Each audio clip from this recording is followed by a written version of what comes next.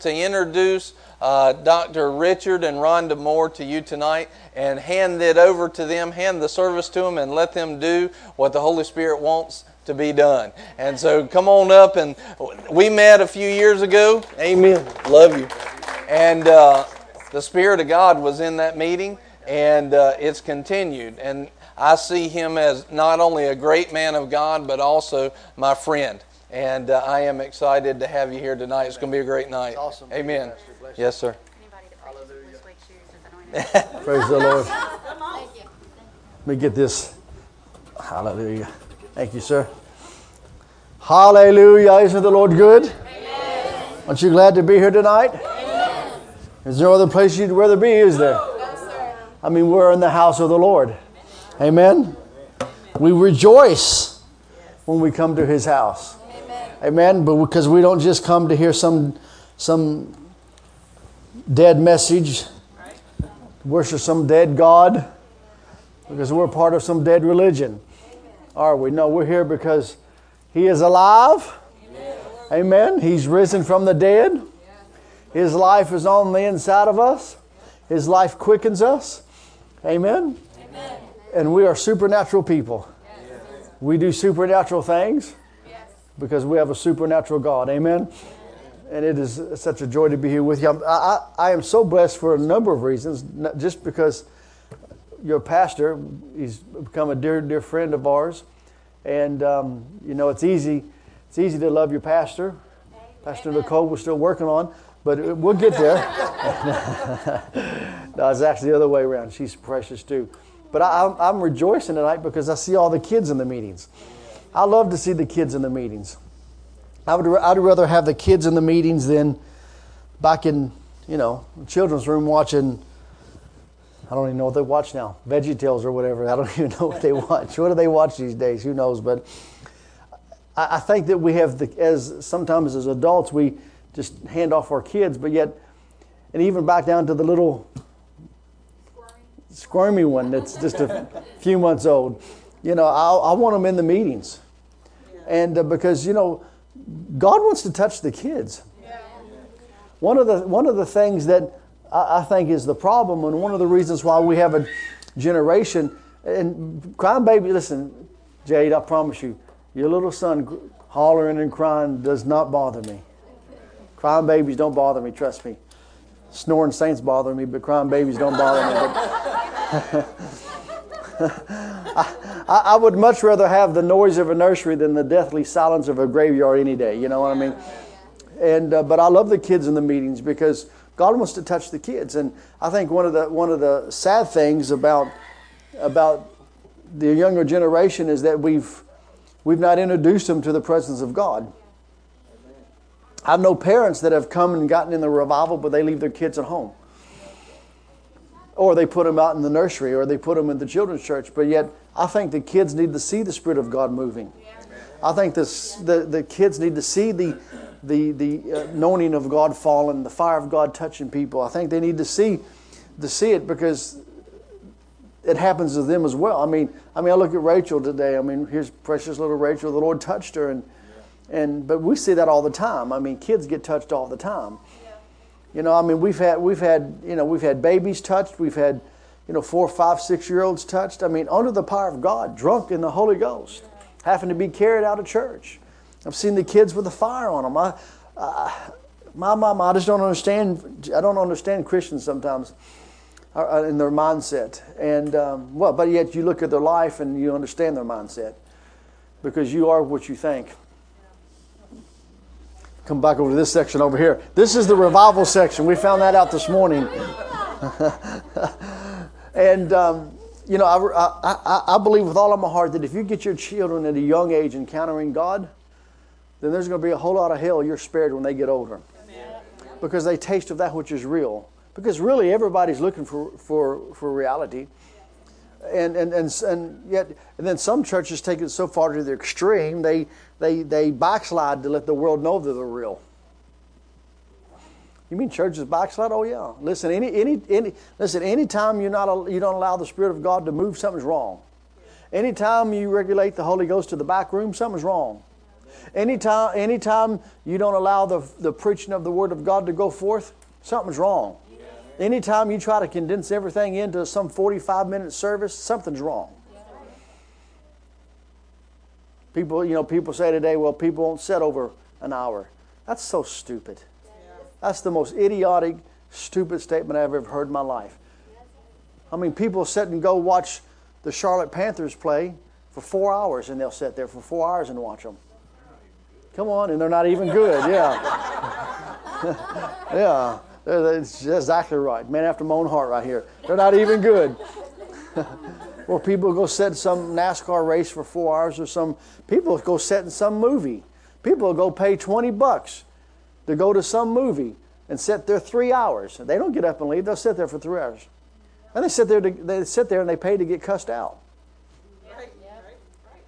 And yet they sit there for 3 hours. So please don't tell me that people won't sit over an hour. That's not true. Really what it is that somebody's backslidden. Because they want to have their agenda instead of allowing God to come and have His way. It's not about what we want. The moment you give your life to Jesus, you died. You don't belong to you anymore. The moment you gave your life to Jesus, guess what? Your life is in Him now. Oh, and just let Him have His way, because I can promise you, you'll do more and have more and experience more joy and peace in His life than you'll ever find trying to bring it by yourself. Amen? I remember, I don't have it now, it's somewhere in here. I like listening to the quotes of individuals who, especially that have turned, different centuries, and listen to them talk. Actually, you listen to some of them talk and you'd think it was 2017. There's nothing new. Every generation needs a move of God. No, every generation needs a move of God. And if you want to know why the world's the way it is, look at the church. I believe that the church affects the way the world is. Because we can make the difference. Amen? No, we can make a difference. Listen, God can do more in one day than man will ever be able to do in a lifetime. And listen, you come here tonight hungry and thirsty, and you know what? God's going to touch you, and you're going to leave this place different. You're going to leave this place changed. How many of you were touched this morning? Yeah. Hallelujah. And that's just the beginning. I know some of you need a miracle. God's going to touch you tonight because He's a miracle working God. Amen? Amen? When we invite Him in and allow Him to come and have His way, because He is miracles happen. That's right. Amen? Yeah. Oh, there's none like Him. And I pray tonight that you get a glimpse of Him. I pray tonight that you have insight and understanding into how good and how glorious your Father is. Oh, He's so good, and He loves you. Amen? God, there's not one person here that God has anything against. God loves us. Amen? Listen, there's nothing you can do to stop Him from loving you.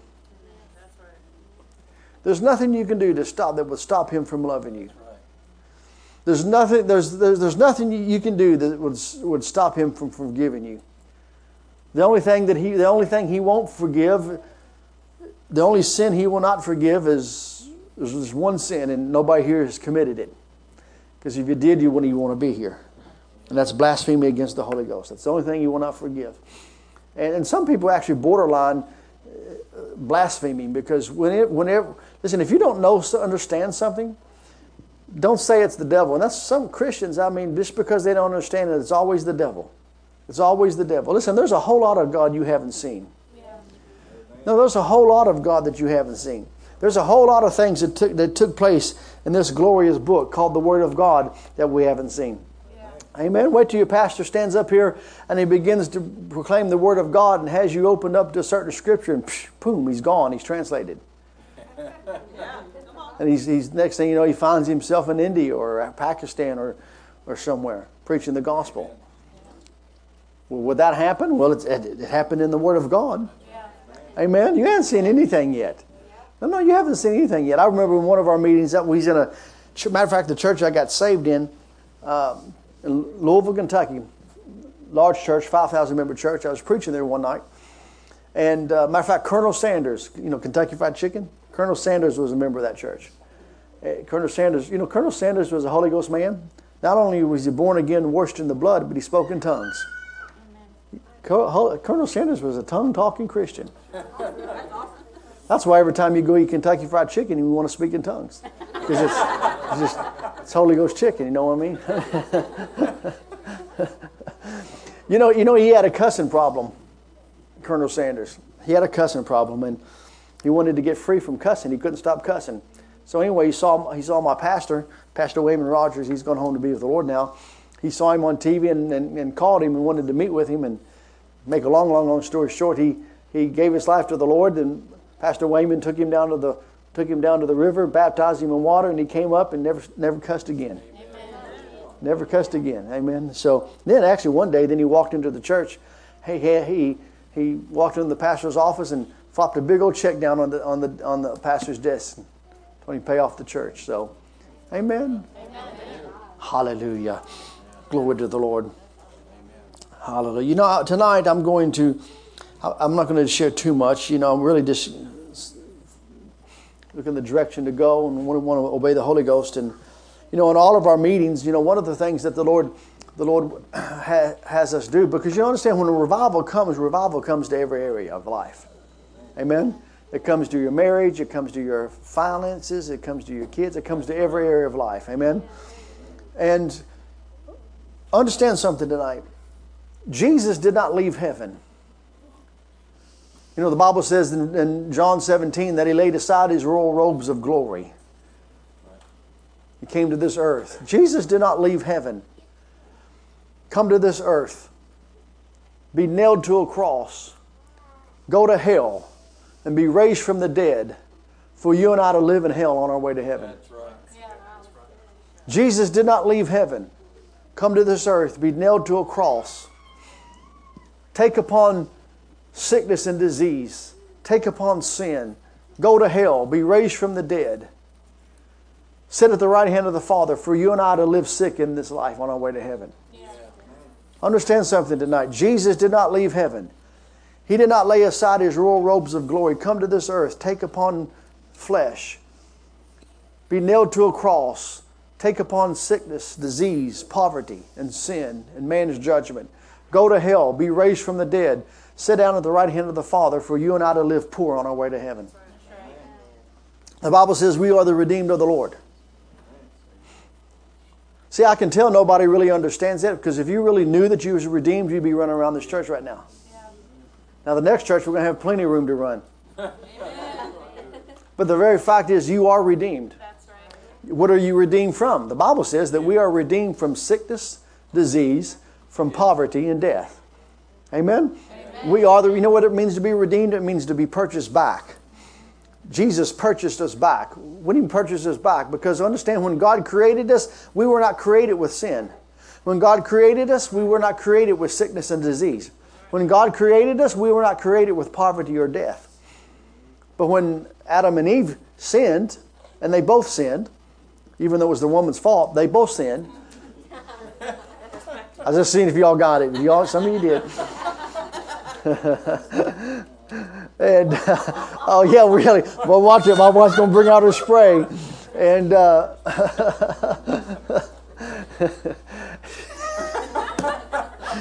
oh, my. I better watch it. There's somebody who cremates people in here. I don't want to get cremated, so. And, but when Adam and Eve sinned, guess what? Sin came. Do you know, understand something? Sickness and disease, death, poverty is the offspring of sin. It's because it was not in the earth when God created it. It was not in the garden when God created man. He didn't create us with sin. He didn't create us with sickness and disease. He didn't create us with death. He didn't create us to die. He created us to live. He didn't create us to have lack. Come on. But when sin came, that sin nature came, and we died. We died. We died. No, we died. But Jesus had to come back, and Jesus came back. Actually, the Bible says even before the foundations of the world, God already prepared to send Jesus. He already made a way of escape. That's right. Amen. That's just how good God is. That's how lovely and wonderful God is. And He sent Jesus, and Jesus, the Bible says that He bought us back. He purchased us. He purchased us. He purchased us back. You know, that's one reason why I take communion I try to take it daily. Some days I'm not able to. I don't. But I try to do it daily. Just because I understand that when Jesus was led to the slaughter, when Jesus was whipped, when He was beaten, when He was spit on, when His beard was put out, the crowns were put on His head, the 39 stripes that He bore, the spear in His side, His blood being poured out upon mankind. He did it for you and I. He purchased us at that moment. That's why Jesus said it's finished. He purchased us. We are purchased. And He purchased us back. He restored us back to our original state. Free from sickness and disease. Free from sin. Free from death. Free from poverty. Amen?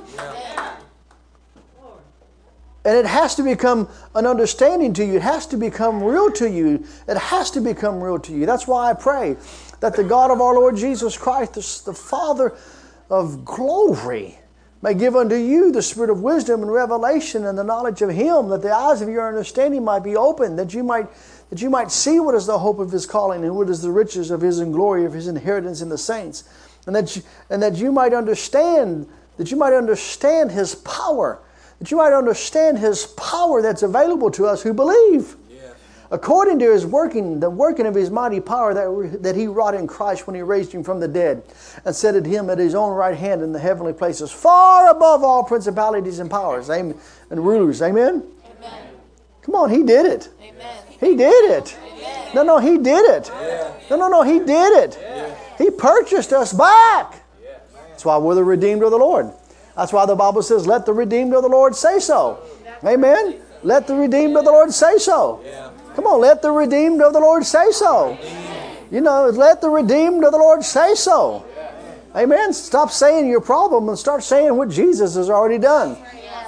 Amen? Because the reality is, you will have what you say. I don't care what all the naysayers say. I don't care what all the doubters say. I don't care what they say against us. The fact of the matter is, you will have what you say.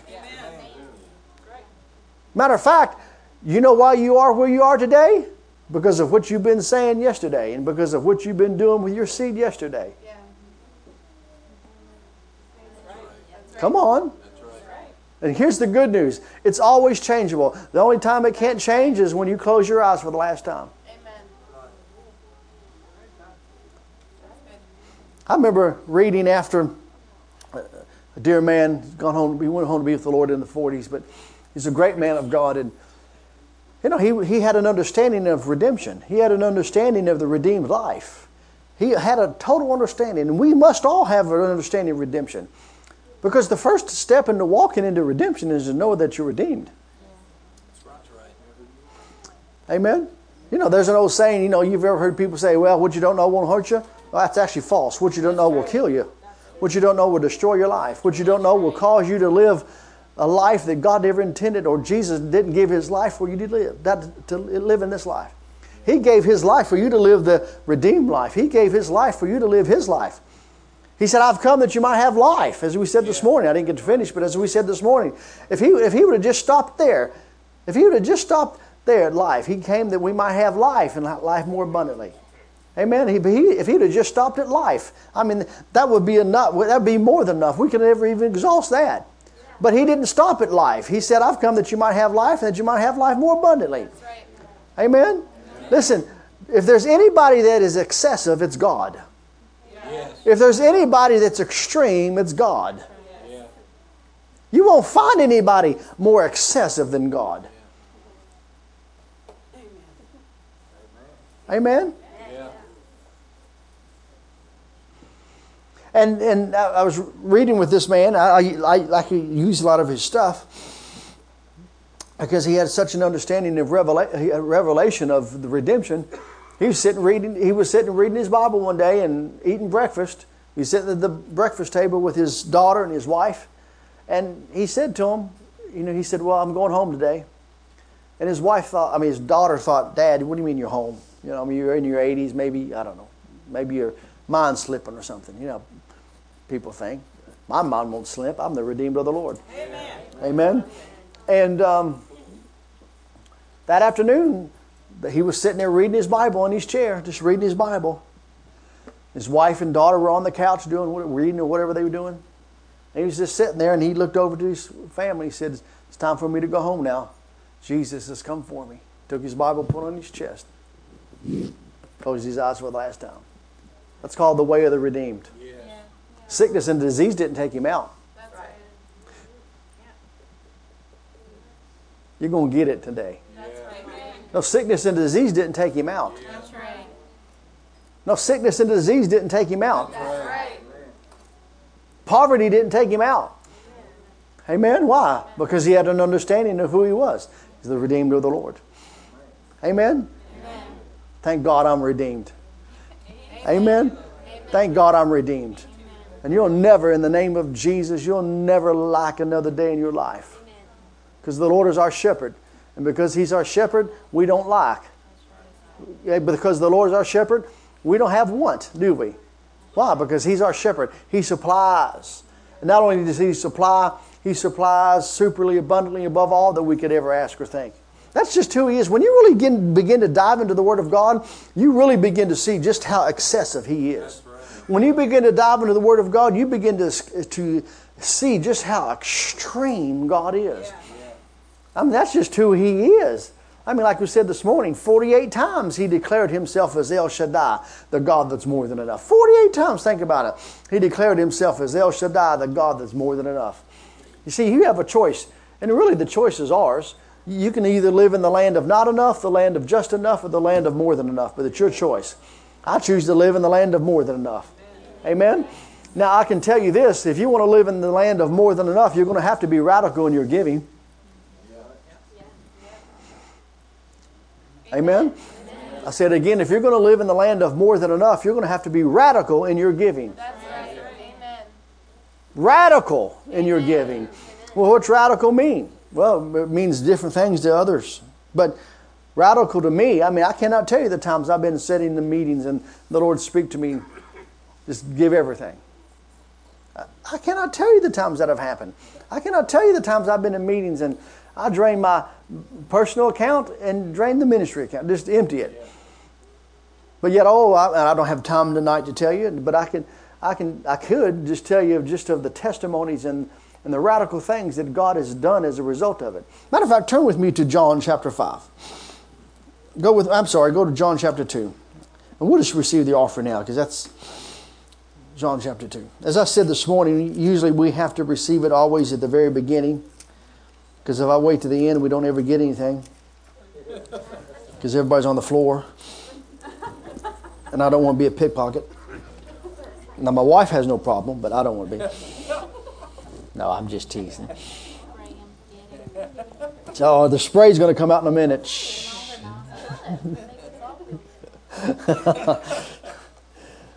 John, Gospel of John, page 1263. Chapter 2, verse 1. And the third day there was a marriage in Canaan of Galilee, and the mother of Jesus was there. And both Jesus was called and his disciples to the marriage. And when they wanted wine, the mother of Jesus saith unto him, They have no wine. Jesus saith unto her, Woman, what have I to do with thee? Mine hour is not yet come. Now look at verse 5. This is very important. And his mother saith unto the servants, Whatsoever he saith unto you, do it. Everybody say it with me. Whatsoever he saith unto me, I'll do it. Verse 6. And there were set there 6 water pots of stone, after the manner of purifying of the Jews, containing 2 and 3 firkins apiece. And Jesus saith unto them, Fill the water pots with water. And they filled them up to the brim. So now they're being obedient to what the Lord said. Remember, Mary said, Whatsoever he saith unto you, do it. He told them what to do. Now they're being obedient and they're doing it. Verse 8. And he saith unto them, Draw out now and bear unto the governor of the feast. And they bear it out. And when the ruler of the feast had tasted the water that was made wine, he knew not whence it was. But the servants which drew the water knew. And the governor of the feast called the bridegroom, and saith unto him, Every man at the beginning doeth set forth good wine, and when men have well drunk, than that which is worst, but thou hast kept the good wine unto now. Verse 11, very important, especially when dealing with the subject of the anointing. This verse is very important. Verse 11, this beginning of miracles did Jesus in Cana of Galilee, and manifested forth his glory, and his disciples believed on him. The very first miracle Jesus did, the very first miracle, was a miracle of provision. The very first miracle. Jesus was anointed with the Holy Ghost. Jesus was the age of 30, anointed with the Holy Ghost. And we don't see anything happening in the life and ministry of Jesus in the area of the supernatural, in the area of miracles, until the anointing of God came. When the anointing of God came upon Jesus, he received the anointing of God without measure. And then the Bible declares that signs and wonders and miracles and the supernatural began to happen. But yet here was the very first miracle of Jesus. This was the beginning of his miracles. This was the beginning. This was his very first miracle. So the Bible is very clear. So Jesus didn't work miracles all of his life.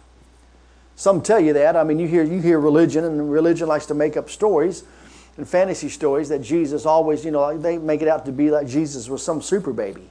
He was flying around in his crib or something. But he was a baby. He was a baby just like Jay's baby. He was a baby. He cried. He peed his diaper, pooped his diaper. He did it all. Jesus did it all. Understand that, because he was a human. Yeah. Amen. It's amazing. We get this picture of Jesus. Oftentimes, it's not so. But Jesus was 100% the Son of Man. He was 100. Was he 100% the Son of God? Most definitely. But he was also the 100% the Son of Man. And he didn't do things in this earth because he was the Son of God. He did things in this earth because he was the Son of Man. Yeah. If Jesus did things in this earth because he was the Son of God, then he lied to you and I. Because in John 14, he said that the things that I've done, you're going to do. Well, how can if Jesus did things out of his deity, then there's no way we can do the same things Jesus did, because we're not deity. Yeah. Amen? No, listen. If we're going to do what Jesus did, we have to have what Jesus had. Yeah. And guess what? Here's the good news. We have what he had. Yeah. It's called the anointing of the Holy Ghost. Amen? Amen. And so, but here the Bible says that this was the beginning of miracles. Now, in verse 5, Mary said, whatsoever he says unto you, do it. Now, yesterday, my wife and myself and pastors Brian and Nicole, we were taping. We did 5 shows. We went into the future, and now we're back into the present hour. And one of the things we begin to talk about is the subject of obedience, which is a very important subject. I think every Christian, apart from understanding the subject of sowing and reaping and the tithe, apart from the anointing, one thing that we really, really have to understand more than anything is the subject of faithfulness and the subject of obedience. Because one thing God demands is faithfulness. Because he's faithful. Amen? Yeah. Matter of fact, promotion only comes as a result of faithfulness. And I don't care who you are. In the world, you can get someplace because of somebody you know. Yeah. In the world, you can get positioned at a place that you're not even qualified for. But yet, your daddy knows somebody or you know somebody. And guess what? You can get that position. But with God, it doesn't work that way. Everybody spiritually, everybody's got to pay the price. Everybody's got to pay their dues. Everybody. And one of the things that God looks for is the subject of faithfulness. So much so that the Bible says that when we stand before him, well done, thy good and faithful. See, promotion comes by faithfulness. And God looks to see how faithful you are. And this is not my message tonight, and I don't want to get too much into it, but it's really a very important subject that we need to understand, the subject of faithfulness. God look even right down to being as our sister here, she was heading the cloth down, right down to being the rag lady. I mean, God looks to see faithfulness. Right down to being an usher, God looks to see faithfulness because he's faithful. Amen? I remember, I better watch it here because I can step over, but I remember years ago, actually not too long, maybe 3 years ago, I'm preaching actually at our church in Tampa at the river. I'm preaching, and because I did the Sunday morning, Sunday night service, and that night I'm preaching. A lot of the Bible schools, because we have over 300 Bible school students, so most of the Bible school students were there. As I was preaching, I almost had I went back in time, like everything went into slow motion. And I saw myself going back to the very beginning of my ministry, back in the days I mean, listen, I went to Bible school when I was 19. You know, I graduated high school in June and went out to Bible school in August. And I started preaching at a rescue mission. My ushers were the Tulsa Police Department. And I started preaching this rescue mission. And listen, you're talking about hell. You're talking about, you understand demons. Because everybody there was bound up on drugs or bound by alcohol, drugs, or just, it was horrible. The life. It's a total life of, when you just allow sin to take control, that's what sin does. Because sin comes, the Bible says sin kills, it destroys. And for some reason, I don't know why it is, but some Christians think because they get saved, it doesn't apply to them anymore. The wages of sin is death. Amen? And it was just horrible to see the lives. But yet they had to come down there and they had to listen to the preachers to preach if they wanted to have a place to stay and eat. So they had to listen to the preacher preach first. And so my night was Tuesday night. So I'd go down there every Tuesday. And actually, the last year, I went down to 3 years. 3 years every night. Every Tuesday night was my night. And then the last year, I started going on Thursday nights. So I preached down there for first 2 years, once a week, then twice a week the last year. And so the Lord took me back to that. Then he fast forwarded. Then he fast forwarded to where I had an encounter with Him, and then I'll see all the revivals and see all the moves of God that's happened and all the miracles that's happened. I mean, I saw the overseas crusades. I mean, we was in Pakistan in a few years ago, and I had 20,000 Muslims in my meeting tonight. In 3 nights, we had 40,000 Muslims give their life to the Lord. I've seen that, and I've seen it all the way to now. And you know what? When I saw the whole picture, you know what the Lord said to me? Because when He took me back to the rescue mission as I'm preaching, I was faithful to do it for 3 years. The Lord said this to me, and He showed me the power of faithfulness and being faithful. He said to me, the reason I'm using you the way I'm using you now is because you was faithful then. Yeah. God said to me, He said, if you would not have been faithful to do what I told you to do then, I could not be using you now. God always looks for faithfulness. So be faithful, amen? Be faithful. So that's one subject. The second subject also that we really, really need to understand is the subject of obedience. Now I gotta watch it here because I can talk about this subject and the subject of blessing for months and never stop. Matter of fact, my wife and I, we went into the studio. I don't have any with me now. We sold out. But my wife and I went into the studio, so I went through the Word of God, and I got from Genesis to Revelations, and I got all the scriptures on the subject of healing. And I went into the studio, and I had a professional studio. I had somebody behind me playing the keyboard, and I went and through the whole Word of God from Genesis to Revelation, and just read off the scriptures. No preaching, just read the scriptures. And so it's called the redeemed life. And I actually did it just for people who are dealing with, sickness and disease in their body, just so people can get the CDs and constantly have the Word of God being pumped into them. Because it's important to have the Word of God pumped into you. Amen? It's so important. I mean, and that's how your faith is going to build. And listen, if you're sick in an area, you need to build your faith in that area. Build your faith in redemption. Build your faith in the Word of God. Amen? Because it does have everything to do with you. No, it has everything to do with us. You know why? Because God's done His part. Now listen to me. God's done His part. Do you know the world is saved? The world is saved. But not everybody's received it yet. Do you know the world is healed? But not everybody's received it yet. I have people come to me, and I understand what they say, and I don't try to correct people because I know where they're coming from. But, they have family members that are not born again or something, or spouses that are not born again. And then, why don't you pray, God save my, son or whatever. And I understand what they mean. But yet the reality is, if you really want to get very technical and very black and white about it, is the fact of the matter is Jesus already saved them. Does Jesus have to come and die again? Absolutely not. Absolutely not. Why? Because He paid the price 2,000 years ago. Hello? He paid the price 2,000 years ago. 2,000 years ago, He was whipped 39 times. So severely that you couldn't even tell who it was. So severely that the Bible doesn't say, but history tells us that his spine was exposed. He already paid the price. He doesn't have to come and die again. Amen? Come on. Amen? So what am I saying? I'm saying the world's saved. That's why we have to go into all the world and tell the good news. Why? So that people can come, so that people can hear the word and get saved. Amen? Because really they just got to receive it. Listen, I got saved in 1982.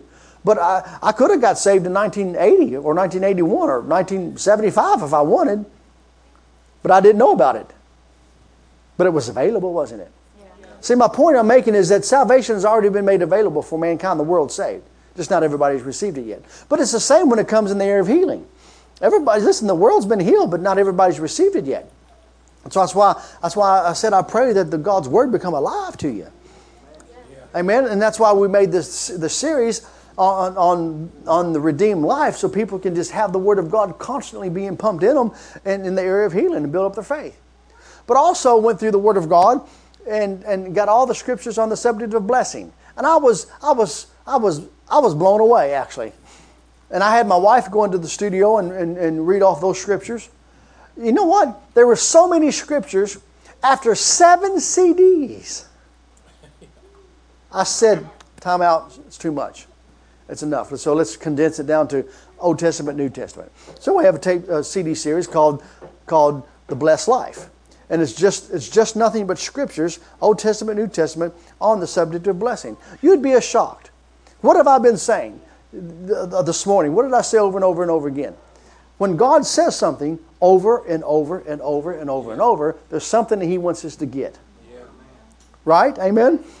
There's something that He wants us to get. And you go through the Word of God and just pull out all the scriptures on blessing. You'll be blown away. You'll be blown away. Matter of fact, the Bible says in the book of Job, the 36th chapter, I believe it's either the 11th or 12th verse, if you serve Him and obey Him, you'll spend your days in prosperity and your years in pleasure. That's what the Bible says. He said, if you serve Him and obey Him, you'll spend your days in prosperity and your years in pleasure.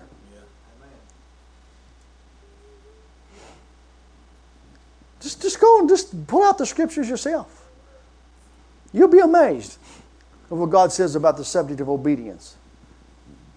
And here Mary said in John chapter 2, verse 5, Mary said, whatsoever He says unto you, do it. Whatever He says unto you, do it. What's she talking about? She's talking about obedience. Because when we do what God tells us to do, understand something. There is going to be a release of His power. Yeah. God's power can only be released by faith and obedience. God's power is not released because you hope it's released. It's not released because you cry and beg for it to be released. Amen? No, it's released because you obey. It's released because you obey. And if you obey Him, and if you serve Him, the Bible says that you'll spend your days, you spend your years in prosperity and your years in pleasure if you obey Him.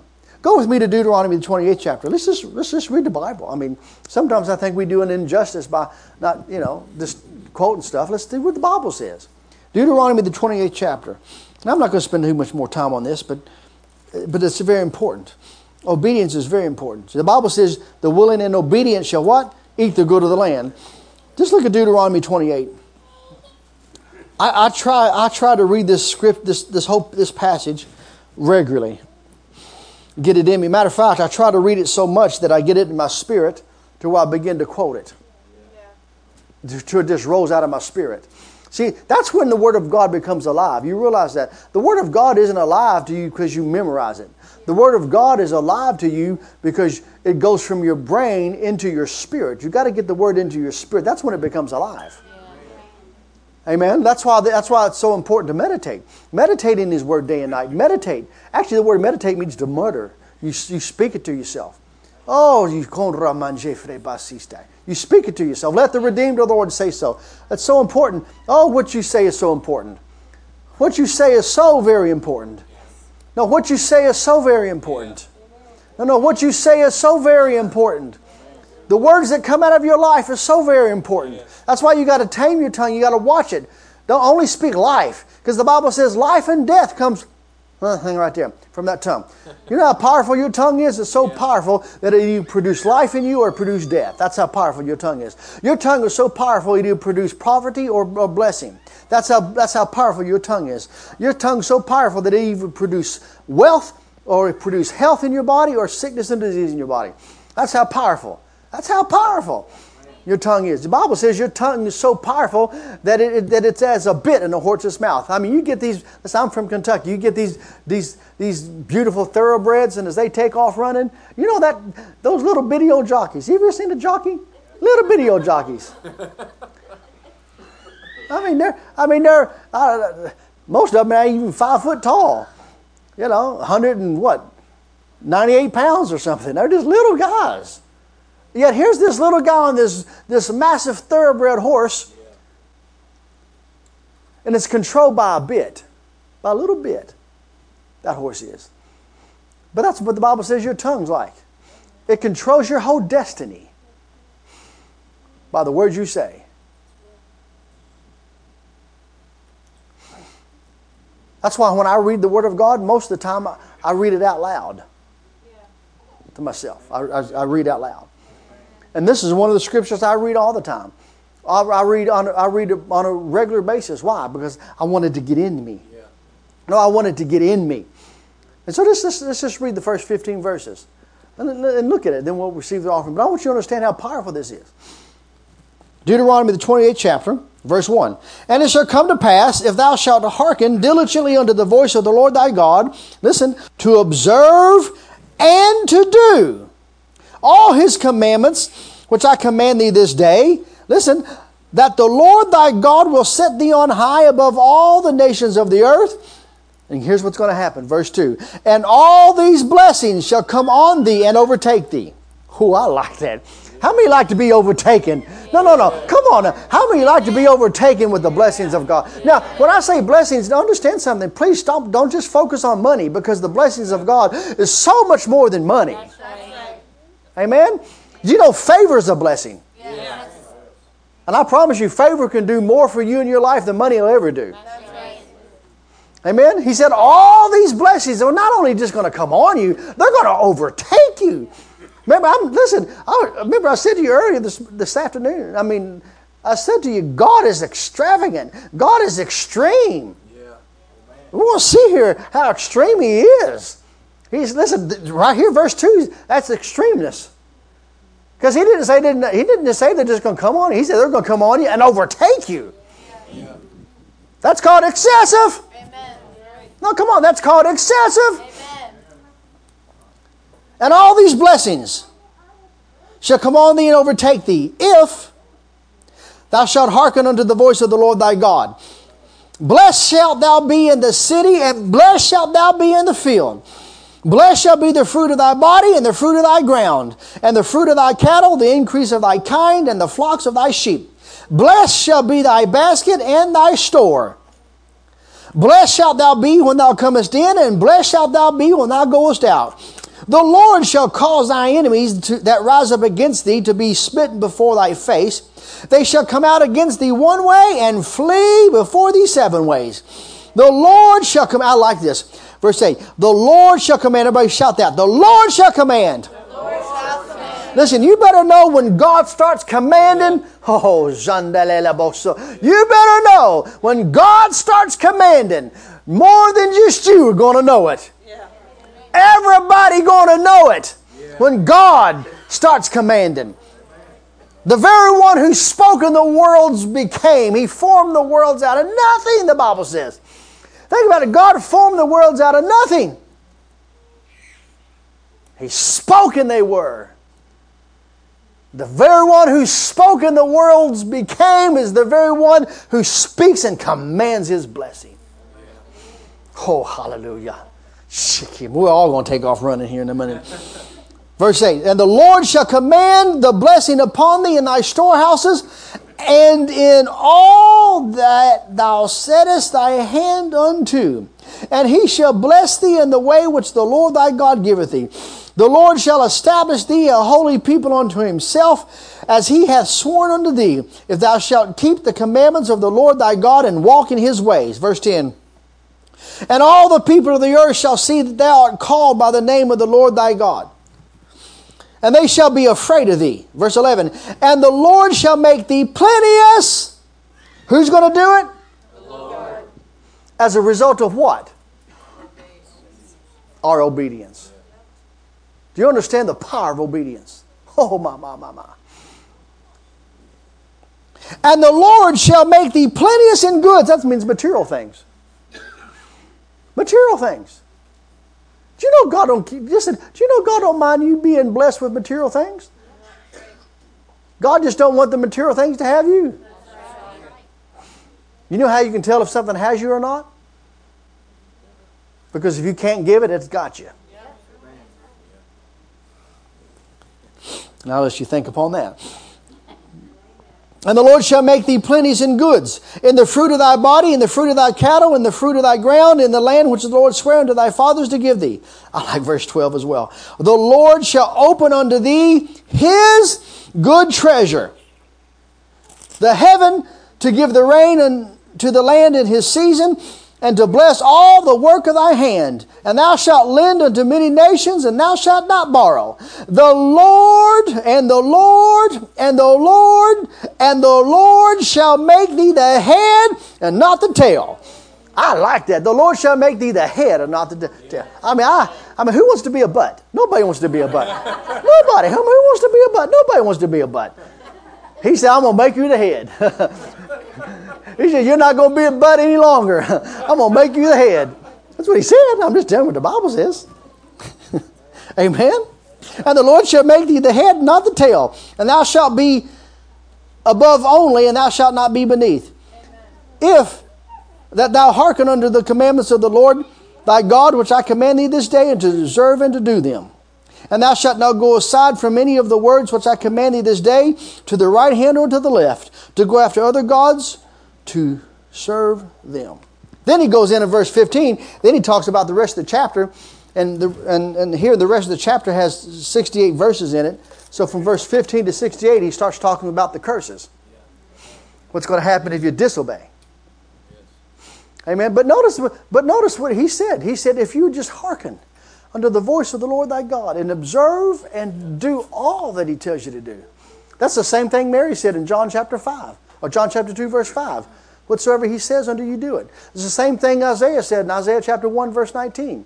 The willing and obedient shall eat the good of the land. Same thing Job said in Job 36:12. If you serve and obey him, you will spend your days in prosperity and your years in pleasure. See, this is something that has to be proclaimed boldly, because I find that in the body of Christ has such a poverty mindset. The body of Christ has a yard sale, garage sale, flea market mentality, and that has to change, because that's not who your Father is. He's El Shaddai. He's the God that's more than enough, and He's just looking for somebody that's going to hear what He says and obey what He says do. Why? Because when you do, you'll let down your net, and there'll be so much come your way that your net won't be able to hold it all. Your boat will begin to capsize. You have to call your partners. Come out! Yeah. Amen. That's just who He is. That's just who God is. No, that's who He is. Amen. Hallelujah. And I'm preaching myself happy this tonight. Glory to God. Yeah, I'm bless Him. I'm going to give Him my own offering tonight. Hallelujah. No, come on, listen to me. It has absolutely nothing to do with the amount. It has everything to do with obedience. Amen. And see, and one of the things that the Lord said to me to do, He said, when you go places, He said, I want you to take care of everything, but you take and you teach the Word. And because I was this way. I was so bound up. Listen, I grew up with a poverty mentality. I grew up with a flea market mentality. I mean, I grew up in the projects. I grew up in a day when I couldn't even. My mama, because my dad left when I was 7. My mama couldn't even. Back in the days I was growing up, back in the early 70s, I was born in 64, so late 60s, early 70s. My mama couldn't even afford a pair of shoes that all the other kids have. Now they're very popular now. They've come back into popular. Yeah, they used to be Chuck Taylors. We used to call them Chucks. Got some Chucks? Now they're popular again. My daughter wears them. I was so amused. Here I'm watching my daughter. She's 23 this year. And she's wearing the shoes that for years I got picked on for not having as a kid.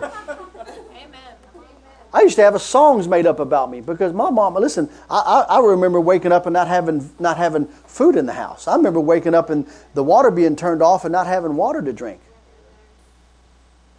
And so you grow up like that, you develop a mindset. You develop a lack mindset. You develop a garage sale used poverty mindset. I mean, I remember the kids used to, because I was in the projects for a number of years, and I remember, because I didn't have no Chucks on. Where'd she go? She had them on right here.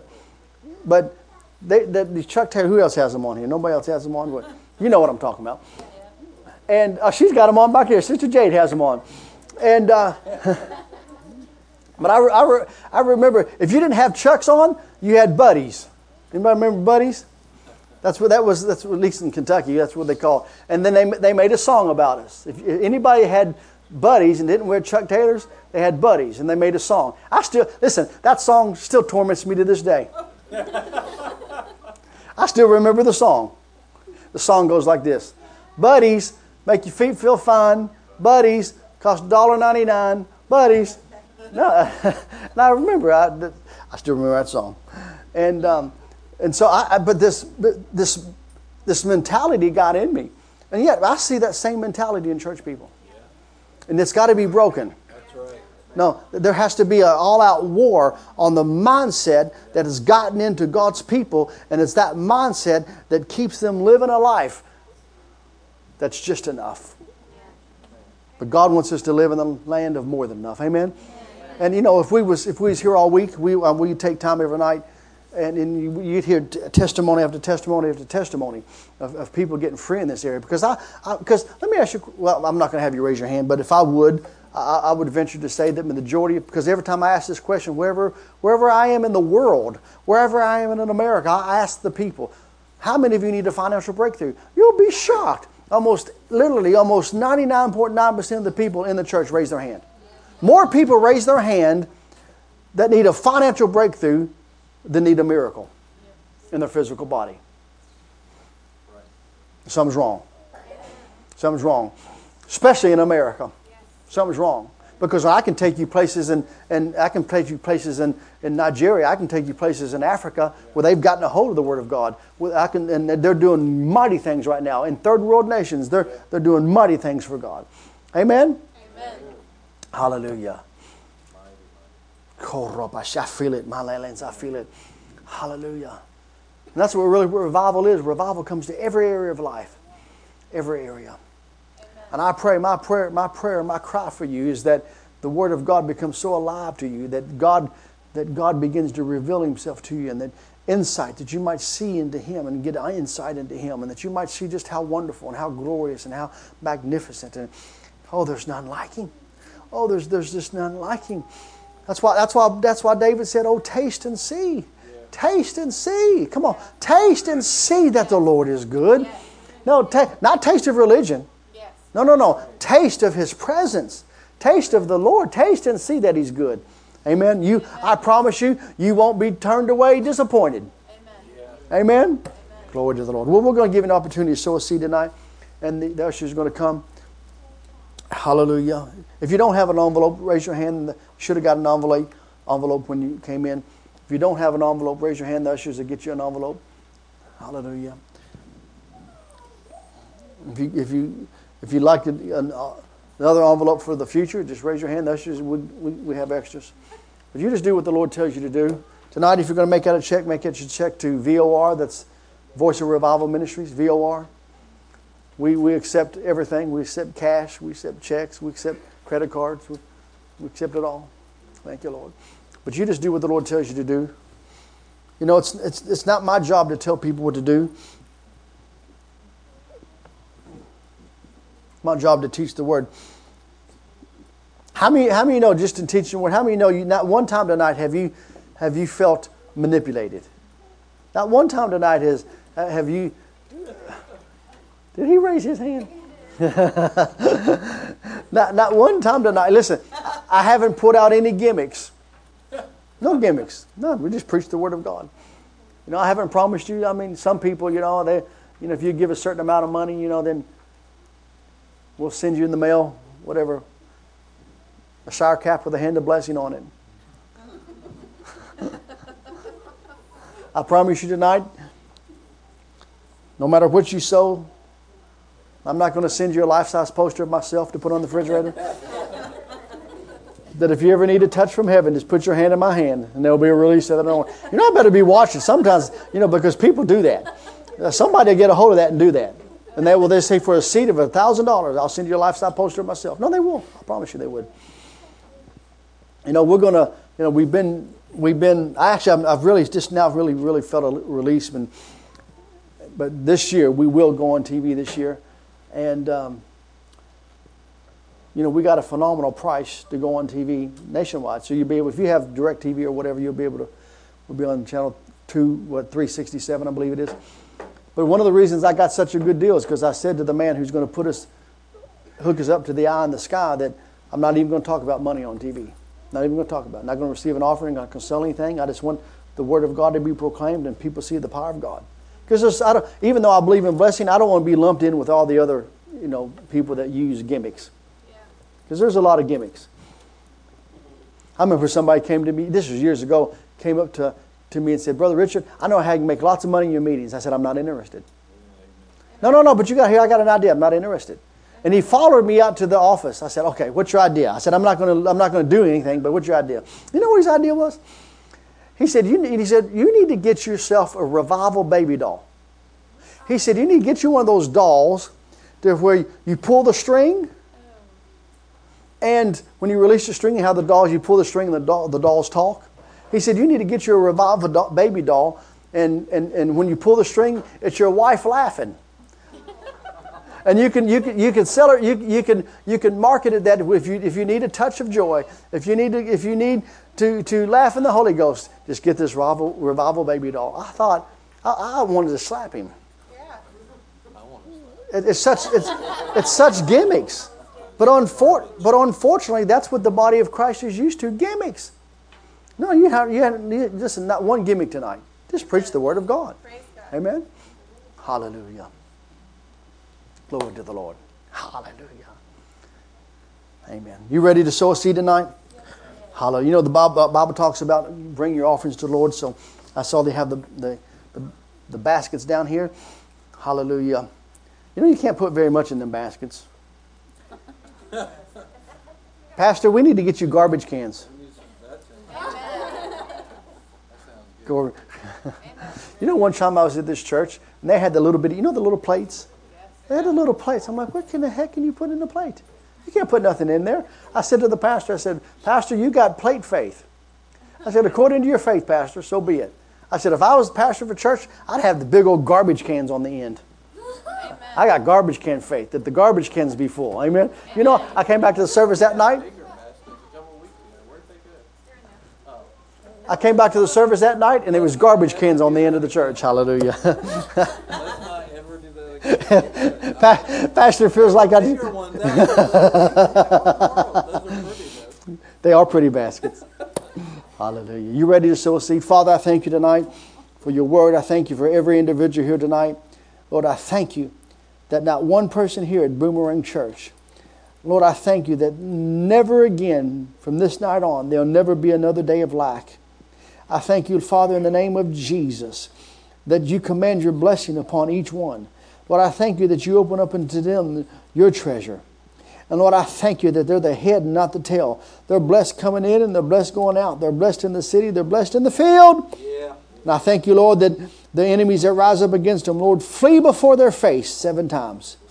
We give you all praise and we give you all the glory and honor in the mighty, mighty name that's above every name, the name of Jesus. Amen.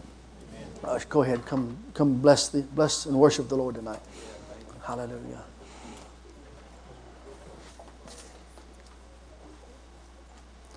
Thank you, Lord. Is that my water? This is my water. Is this my water? Oh, this is my water. Here. Thank you, mate. Thank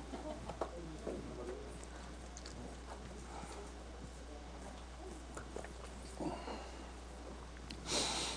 Thank you, Lord. Isn't the Lord good? Amen.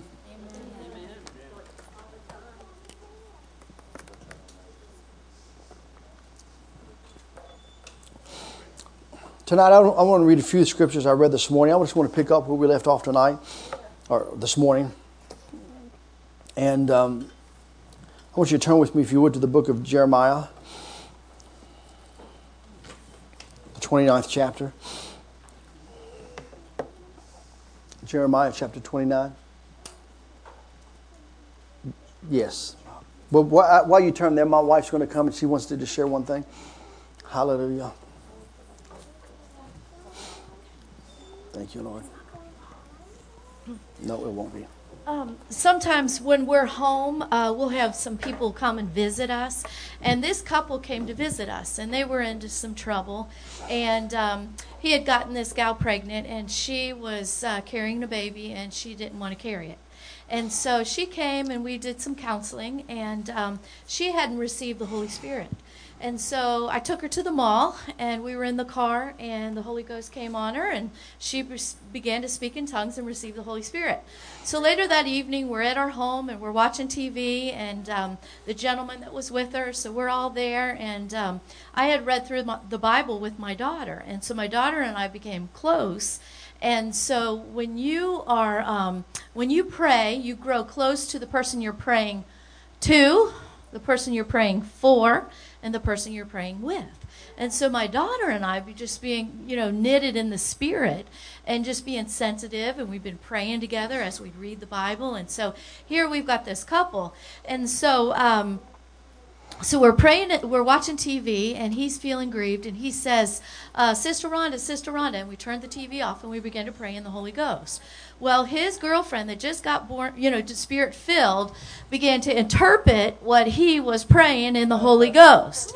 And he was praying, not this door, Lord, any door but this door. Any door but this door. And that might be you tonight, and you don't know it. Any door but this door, because God wants to go to those hidden places of the heart. And he dropped this scripture into my spirit as I was sitting here tonight, and I just want to read it to you, because revival is the Holy Spirit's walking up and down these aisles, and he's going deep where the knife of man cannot go. It says, "For it is a shame even to speak of or mention the things that such people practice in secret. But when anything is exposed and reproved by the light, it is made visible and clear, and where everything is visible and clear, there is light." God is a God of light. He wants our light to shine. So many scriptures talk about the light. So just let the Holy Spirit go deep tonight. Because a lot of times you can get into some things and you can get in a little too far. And nobody knows those hidden sins of your heart, but the Lord does. And the Holy Spirit does. And he wants us to judge ourselves, but he wants to get in there and cleanse us. And he wants the light so that you can let your light shine. Amen? This little light of mine, I'm going to let it shine. So just know that tonight's your night. And those things that are done in secret that nobody knows about, but you, God is going to take care of business tonight. Amen? Amen. Thank you, Lord. Father, tonight, have your way in this house. I thank you that not one person leaves here tonight as they've come. Not one person leaves sick. Not one person leaves bound up. Not one person leaves with any bondage whatsoever. That every individual that's here tonight under the sound of my voice, Father, leaves free. Leaves healed, leaves delivered. For we've come for one purpose, Lord. Lord, we're hungry for you. Lord, we haven't come seeking a touch from man. But Lord, we've come hungry for you. Have your way in this house. In Jesus' mighty, mighty name. Amen. Actually, I told you to go to Jeremiah, didn't I? Jeremiah, the 29th chapter. Just look at that. Jeremiah chapter 29. I just want to reiterate a few scriptures because we just want to pick up where we left off this morning.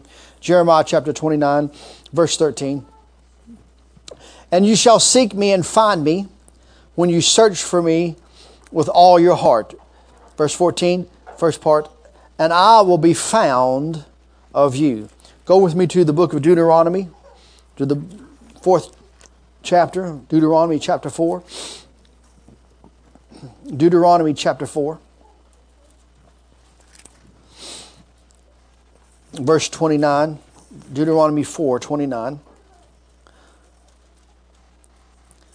But if from hence thou shalt seek the Lord thy God, thou shalt find him, if thou seek him with all thy heart and with all thy soul.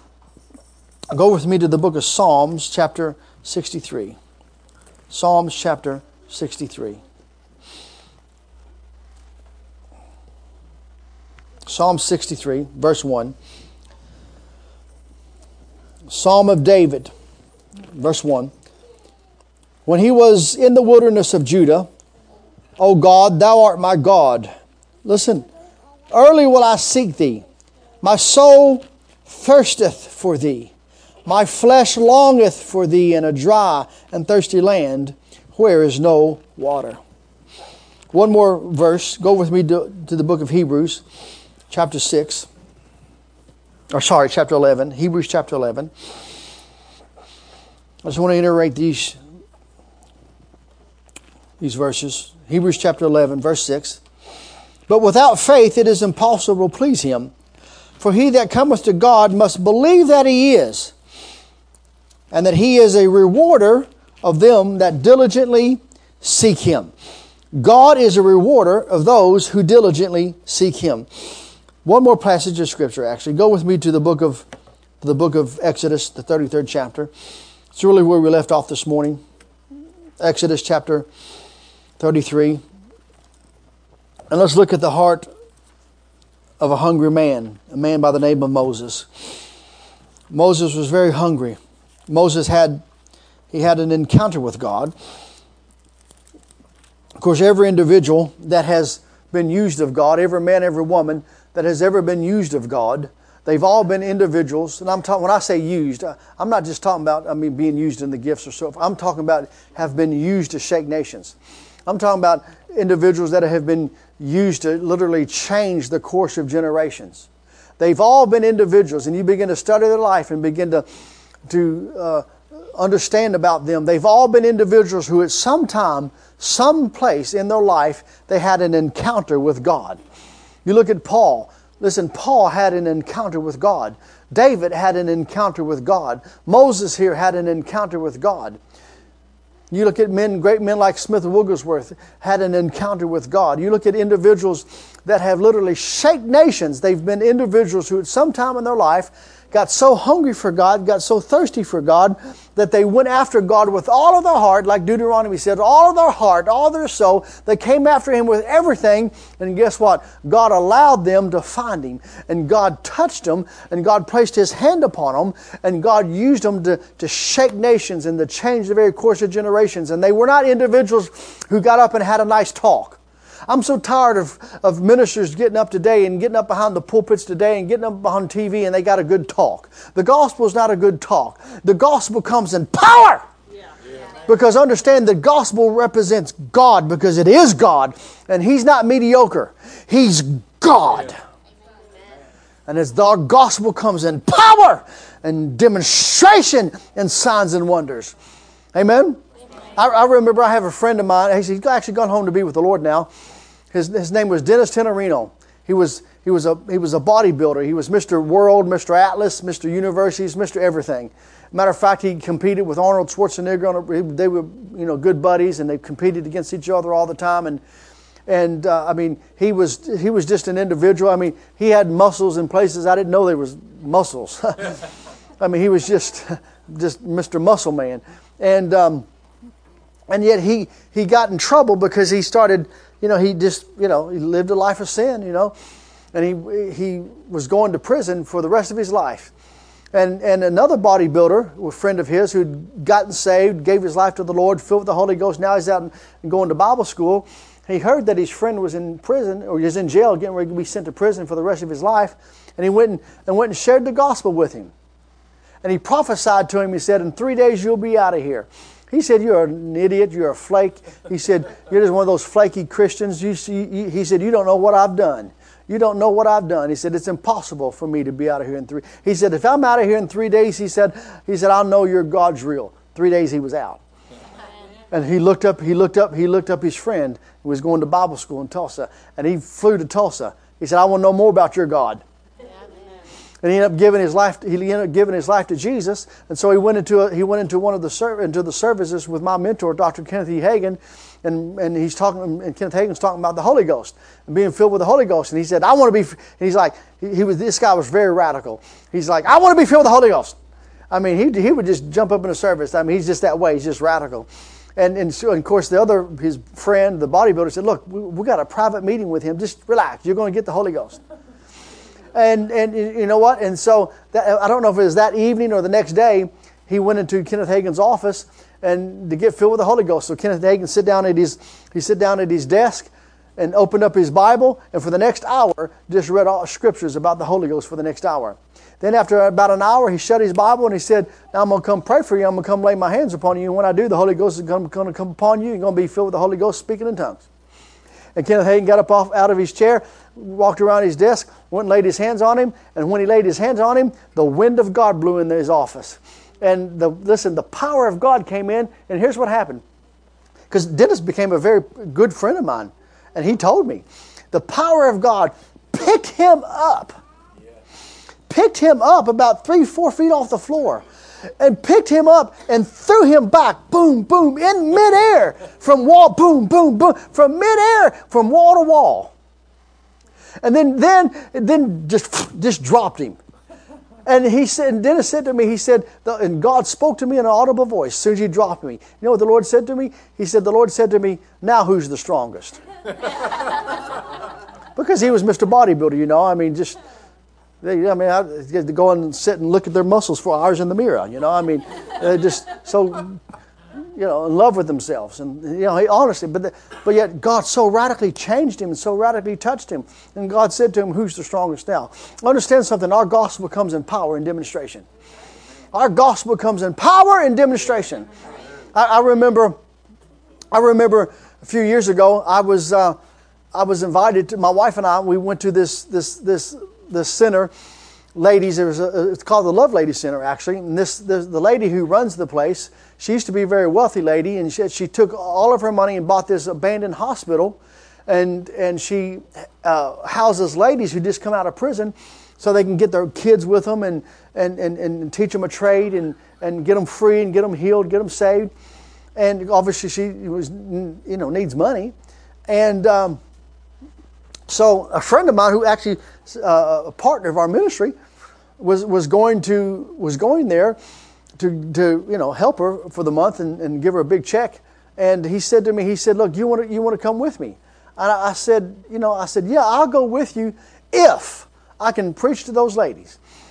Because there's 300 ladies, and because I think the statistic, especially for the women that get out of prison, I mean, it's something like 95, 98% end up back in prison. And so, I mean, what the lady's doing is very, very powerful. And so he said, "Well, I don't know if you can do that." I said, "Dude, you're going to go give her $100,000. Trust me, she'll let me speak to those ladies. If not, she's an idiot. She'll let me speak." Well, obviously he called her, and sure, she said, "Yeah, come." So, but I had an hour. And so, listen, these were every single one of the ladies were abused. Every one of them were abused. Every single one of them had some disease. Over half of them had AIDS. I mean, half of them were lesbians. They had been beaten. They had been abused. They had been left for dead. They'd been in and out of prison. Just lived in hell their whole life. But that's just the person the gospel's for. Glory to God. Amen. Oh, hallelujah. Amen. And so, I'm going there with a mission. And so I get there, and of course they introduce me. I just got an hour. There's 300 ladies. I just got an hour. And I said to the Lord, I said, "Lord," I said, "I need these ladies to like me right away." I can't wait 45 minutes and for them to decide they're going to like me. I need them to like me right away. Because, Lord, I only got an hour. And I said, Lord, just turn their hearts or something, or give me something to say to where they like me right away. You know what the Lord gave me something to say? I get there, and they introduced me, and I got up, and I said, my name is Dr. Richard Moore. I said, but before I go any further, I got to apologize to you. And as soon as I said the word apologize, they zoomed in. I had all of their attention.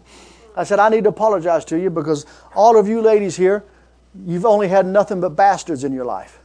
Your husband was a bastard. Your father was a bastard. Your pimp was a bastard. Your boyfriend was a bastard. Your drug dealer was a bastard. You've had nothing but bastards in your life. I'm going to quote the scripture. And when I said that, I even felt it turn. And this one lady, she was the meanest of the mean. As soon as I said that, all of a sudden she hollered out, "Ooh, I'm going to like this guy." Because you know what? I got right down to where they were. But I wouldn't have known to do that.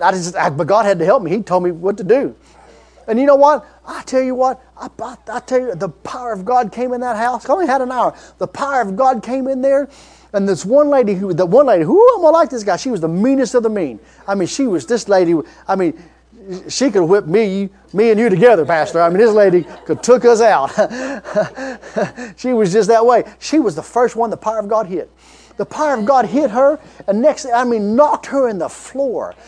Next thing I know, this roar come up from within her. She started, the power of God, she started laughing uncontrollably. It was like a mighty river just gushing out of her. Of course, when that hit, when the lady saw, the power of God hit her like that, they're just like, now they're even wanting it even more. And then, just a few minutes later, the power of God hit this one lady. She was paralyzed. The lady was paralyzed. And the power of God hit her. She jumps up and starts dancing. She's totally delivered like that. And of course, all the ladies knew she was paralyzed. And when the power of God hit her, and they saw her she's paralyzed on her left side. When they saw that, man, they're just wanting it. Oh, you know what? Within an hour, I tell you what, within an hour, every single one of those ladies was born again within an hour. Because I gave an altar call. About 45 minutes later, I gave an altar call, and out of 300 ladies, 290 of them gave their life to the Lord. And the only reason it wasn't 300% because 10 had already done it. Yeah. Oh, yeah. Oh, the power of the gospel. Oh, the power of the gospel. That's why Paul said, I long to see you. Yeah. Why? Because of the power of the gospel. Then I said to the lady, I said, now take all these ladies. I saw that there's a church because it was downtown. I said, I saw there's a big old church, big old brick church across the street. Now tomorrow or this week, take all these ladies that got saved and go get them baptized in the water. You know what the lady said to me? She said, and this was a very, very famous denominational church. She said to me, she said, I've tried to take the ladies over there, but the pastor said to me, our kind's not welcome. Our kind's not, that's religion for you. And I hate it with a passion. Because the only thing religion does is bind people up and keep people sick. Religion keeps people poor. It keeps people defeated. Religion's from hell. Amen? Christianity is not a religion. It's a relationship. Thank God for the gospel. Because the gospel is the power of God. And that's why why Moses here in Exodus 33, Moses the cry of Moses' heart, God, I got to know you. Lord, I want to know you. Lord, show me your glory. Show me your glory. In verse 18 in Exodus 33, Moses cried out, Lord, show me your glory. You know what God said? God said, okay, Moses, I'm going to show you my glory. I'm going to show you my goodness. I'm going to show you my goodness. Oh, understand. You should do a study on God's goodness. Moses said, Lord, show me your glory. God said, okay, I'll show you my goodness. Yeah. And you know what? And then God said, I can't show you myself. You'll die. He said, I'm going to put you in the cleft of a rock. I'm going to put you in the rock and I'm going to walk by and I'm going to let you see my backside. That's like me, getting a new car. I'm not going to let you see the car, but I'm going to drive by and I'm going to let you see the tailpipes. That's basically what God said. But you know what? Moses got a glimpse. Oh, next thing you know, 5 books are written about it. Oh, just one glimpse. All it takes is just one glimpse. Just one glimpse. But God said, if you seek me, you'll find me. He gave us this promise. He said, if you come after me, you'll find me. If you seek me, you'll find me. I was in and I want to tell you a few more things. I was in Guatemala a few years ago, and this girl so blessed me. Now, everybody else that was with me, she annoyed them, but she blessed me. And I was sitting there with the pastor, and I had actually the guy who led me to the Lord. He came on that trip, and he was with me, and then the pastor's wives and others. And this little 8-year-old, I still see her face today. This little 8-year-old girl came to me, and she's selling things. She has purses and stuff, and she's selling things. And she came to me and she said, "You buy a purse." I said, "No, I don't want to buy a purse." She said, No, you buy a purse." I said, "I don't want a purse." She said, "No, but you buy a purse." And she would not stop. I said, "All right, let me see your purse." I wasn't going to buy it. I just want to see it, just to, try to amuse her or get away from me or something. And so I grabbed her purse, which was the wrong thing to do. Because as soon as I grabbed the purse, now you buy. You buy. I said, "I don't want to buy." She said to me, she goes, "You buy." She says, "I give you a deal. Business is business." She's 8 years old telling me business is business. I said, "I don't want to buy your purse." She said, No, you touch. Now you buy. So my friend's coming out. And I said, see that white guy over there with the white beard? She looked, she said, "Yeah." I said, "He's a rich American. You go, he buy." And he's not rich. He wasn't rich. And she goes to try to give me the purse. She comes back to me mad. She comes back to me. She said, "You say he's rich American. He no rich American. You lie. You lie. Now you lie. Now you buy a purse." I said, "I don't want you to buy your purse." She says, "But you lie." She said, you lie. She said, "You crazy." She called me crazy. She said, "You lie, you crazy, now you buy a purse." I said, "Sweetheart," I said, "if you want to sell a purse, you shouldn't call people liars and tell them crazy." "Well, you crazy.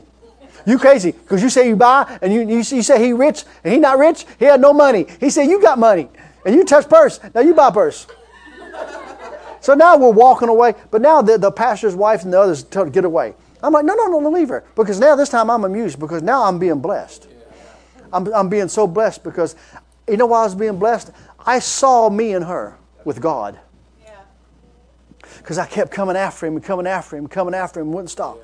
My wife and I traveled the nations. My wife and I traveled all over America, following another individual in a van, crying out to God.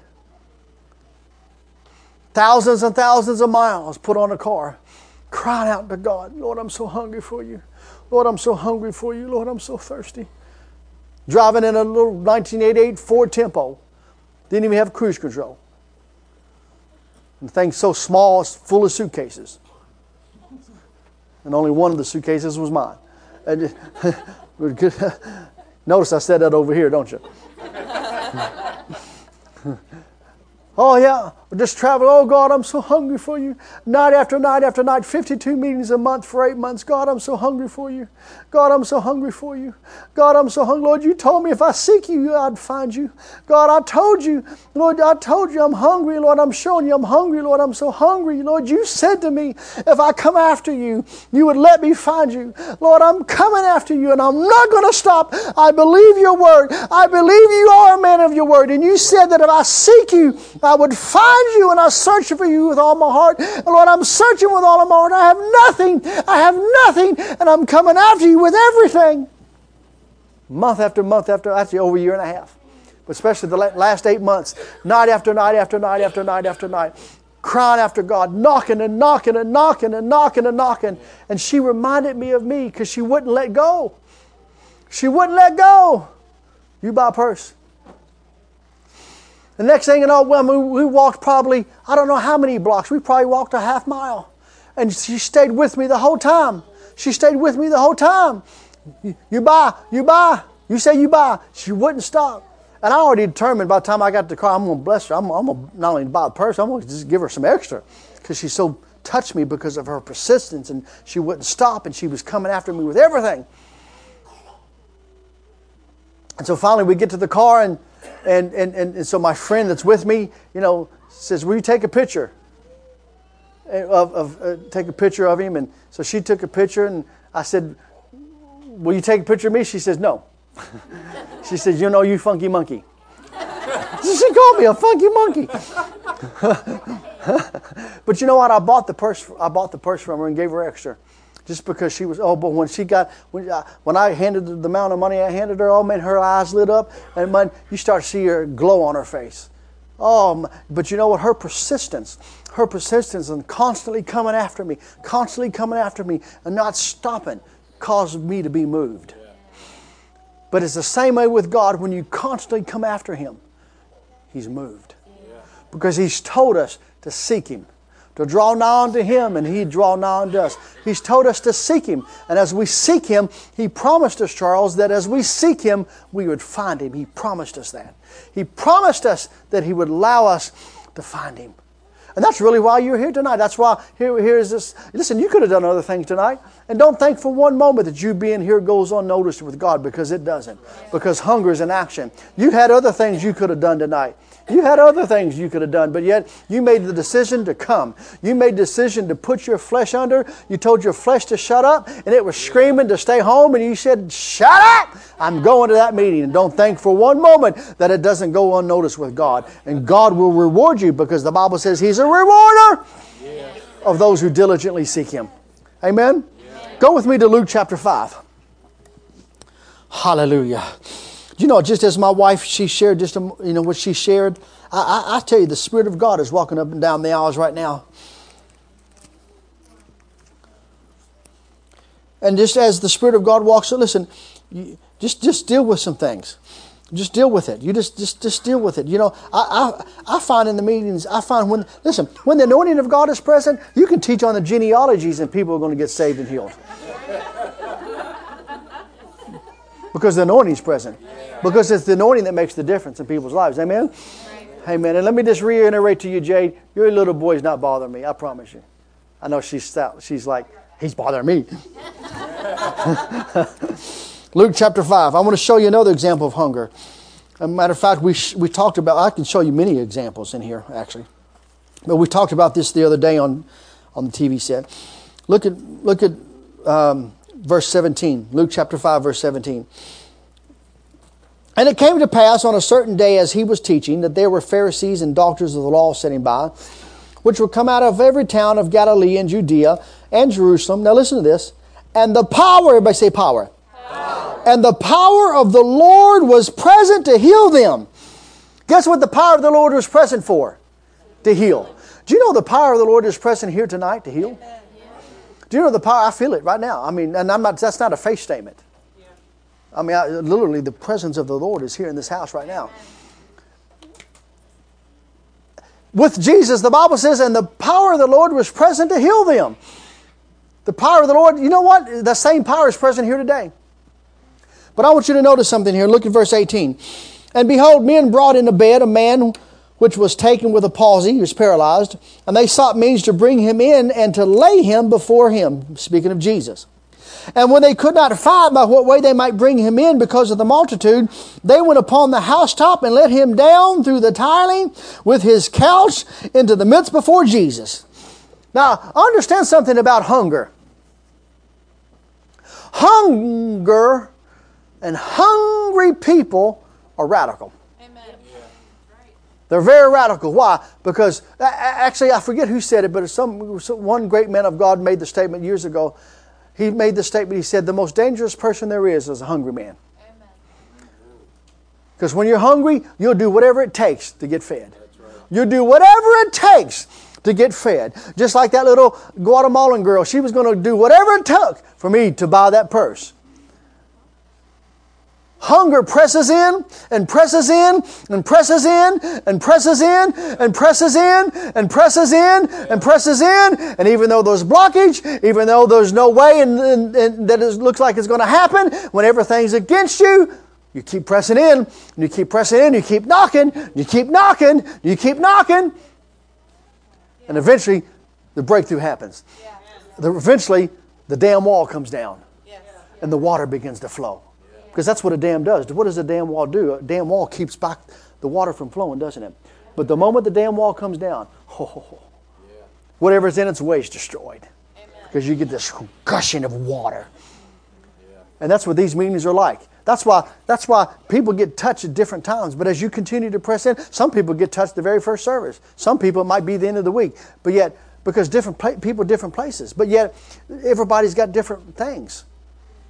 But I can promise you one thing, no matter what it is, the wall does come down. The damn wall does come down. And these meetings are like you got to picture it like there's a invisible Holy Ghost hammer. And every time, because the word is as a hammer. And every time the word goes forth, there's and eventually, next thing you know, that damn wall that's in your life, there'll be cracks start hitting it. Yeah. Next thing you know, water starts coming through the cracks. Next thing you know, then it just comes down. Yeah.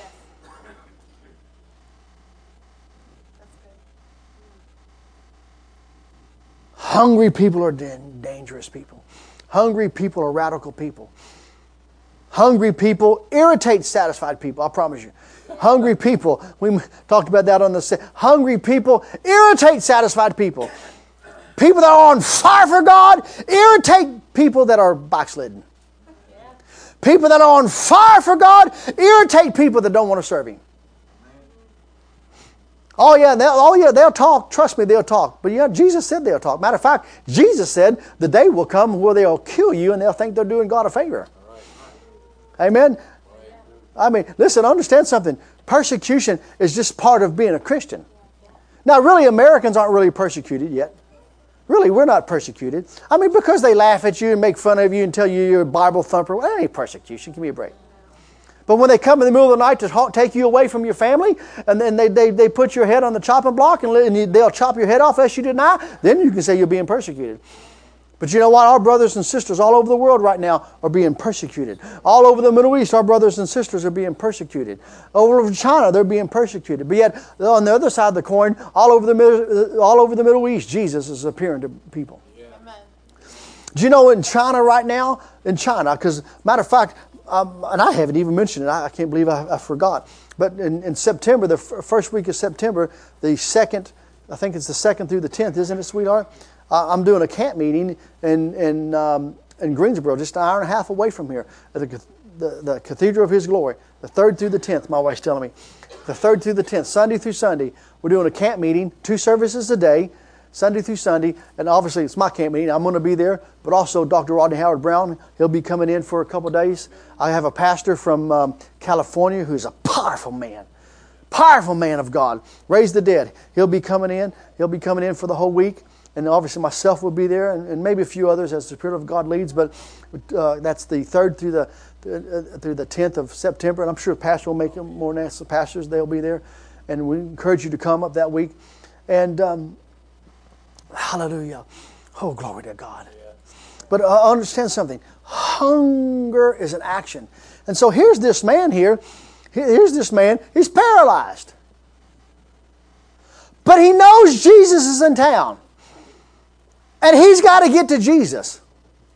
Thank God he's paralyzed, so he couldn't go himself. Thank God he had Holy Ghost friends. Thank God he had friends of faith. That's why I appreciate my relationship with I've only known your pastor for like 3 years, but God knit us together.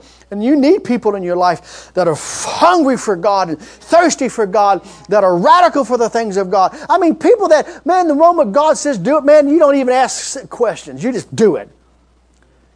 People of faith, people that are hungry and thirsty, people know how to pray, people that are on the same quest that you're on, and that quest is to know Him.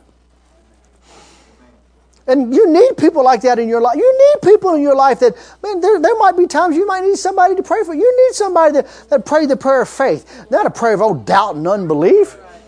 Amen. I mean, listen, if your life is dependent upon a prayer, you need somebody that knows how to pray and raise the dead. Not somebody that's going to go ahead and prepare your death. Prepare go ahead and put you in the coffin. Some ministers already have you in the coffin before you're dead. Oh, they will. They'll have you in the coffin before you're dead. Because they don't believe in the supernatural. They don't believe in you. Can you believe that here we are in 2017 and there's leaders that don't even believe in the power of God.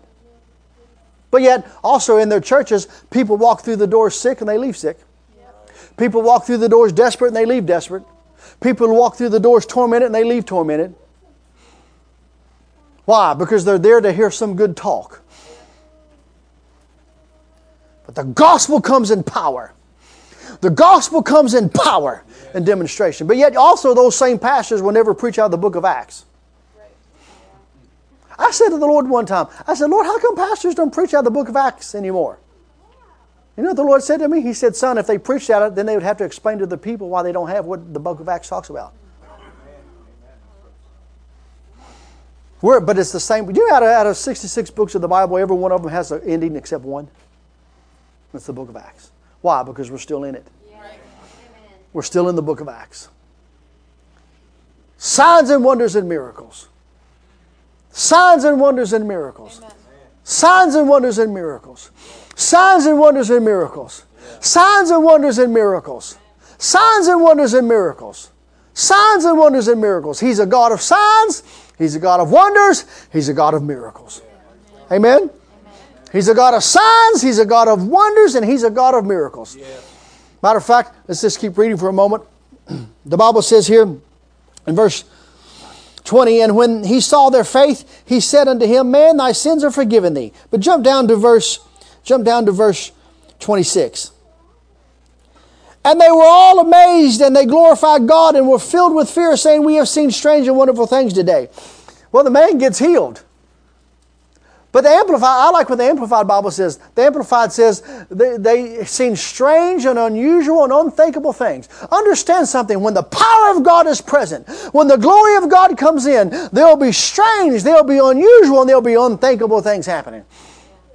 And when you come to that place to where God brings the damn wall down and He opens up Himself because you've been seeking Him and because you've been coming after Him and you've been coming after Him and you've been seeking Him and you've been coming after Him and you've been seeking Him and you've been calling on Him. Because always remember something. God said, if you call on me, I'll answer you and I'll show you great and I'll show you mighty things. Jeremiah 33:3.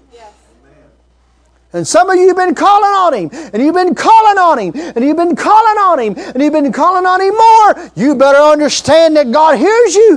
He hears your cry, and He answers it every time. And He shows Himself, and He displays His glory, because He is the God of glory. Amen? Amen. And when He comes, there'll be strange, there'll be unusual, and there'll be incredible things happening. When you seek Him, you find Him. And when you find Him, the Bible says that God is found by you. That means wherever you go, He's found there. And it's time for the body of Christ to rise up. Listen, stop depending on the pastor. Stop waiting for the pastor to do everything. It's not the pastor's job. It's the body of Christ's job. It's your job to go and preach the gospel. It's your job to go and lay hands on the sick. And they will recover. They'll recover because the Bible says they'll recover. Come on, they'll recover. That's right. Amen? Amen. I tell you, persistence. Listen, be persistent. Don't stop. Keep knocking. Even when it looks like nothing's happening, you keep knocking. When it looks like God's avoiding you, you keep crying unto Him. You keep seeking Him. And I tell you, you keep on and you keep on. And the day will come. The time will come. God will let you find Him. That's right. I remember I have a friend of mine. His name's Daniel Ikakachua. He was raised from the dead on the Reinhard Bonnke's ministry. He was raised from the dead. I mean, he was already embalmed. Already embalmed. I mean, he's a friend of mine. He's from Africa. He said to me, I mean, go look him. We can look him up. Look at YouTube. He was raised from the dead under Reinhard Bonnke's ministry. Daniel Ikakachua. He said when he came back to life, the mortician got saved, and now he's an evangelist traveling all over the world. Yeah, that's what happened. He was God because he was raised from the dead. He said after he's raised from the dead for months he smelled like vomiting fluid. Don't you like how everybody turns and looks at you?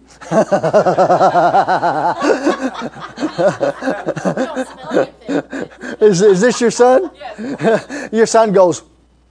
Her, not me. That was funny. Yeah, he smelled for months, smelled like vomiting fluid. But you know why? He was raised from the dead because his wife was persistent and she wouldn't stop. She would not accept that he's dead. She would not accept that he died. She would not accept it. She refused to accept it. And they brought him dead. I got the video. I can show you the video. I got the video. Matter of fact, I used to carry the videos on my table. I got the video. They show him, here's this lifeless body already embalmed. And they come and bring him, put him under the platform of Reinhard Bonnke as he's preaching. And you see the power of God come on him, and you see life come on him. You see his eyes open up. You know what he said to me? He said, when they put me in the ambulance going to the hospital, he said when I noticed these two about 10 foot tall beings. He said, I knew they were not humans. He said, they were in the ambulance with me. He said they were massive. Just massive creatures, about 10 foot tall, he said. Just massive arms, just massive. They were angels. And they introduced themselves to him as his angels. And you know what their names were? Goodness and mercy. Amen. The Bible says, truly goodness and mercy will follow you all the days of your life. Do you know you got angels? Do you know you got angels? But you know what? His wife would not stop. His wife was persistent. And you know what? Because of her persistence, her husband was raised from the dead. Oh, just don't stop. Come after him. Come after him. And that's what happened here. That's what happened with the paralyzed man. He came. This place was, Jesus was there, the Bible says, and the power of the Lord was present to heal them. But the place was taken up full of preachers. All the religious people were there, the Pharisees and the Sadducees and all the wouldn't sees, couldn't sees, they're all there. The doctors of the law, they were all there. And there was no more room because the house was taken up with preachers. And they wouldn't let him in. But you know what? He was determined to get in. Do you know what most Christians would do? Most Christians would come, and if the house was so full and they were turned away, it must not be the Lord's will. Right. Because if it would have been the Lord's will, that He would have let me in, but it must not be the Lord's will. I'm on Jesus' mailing list.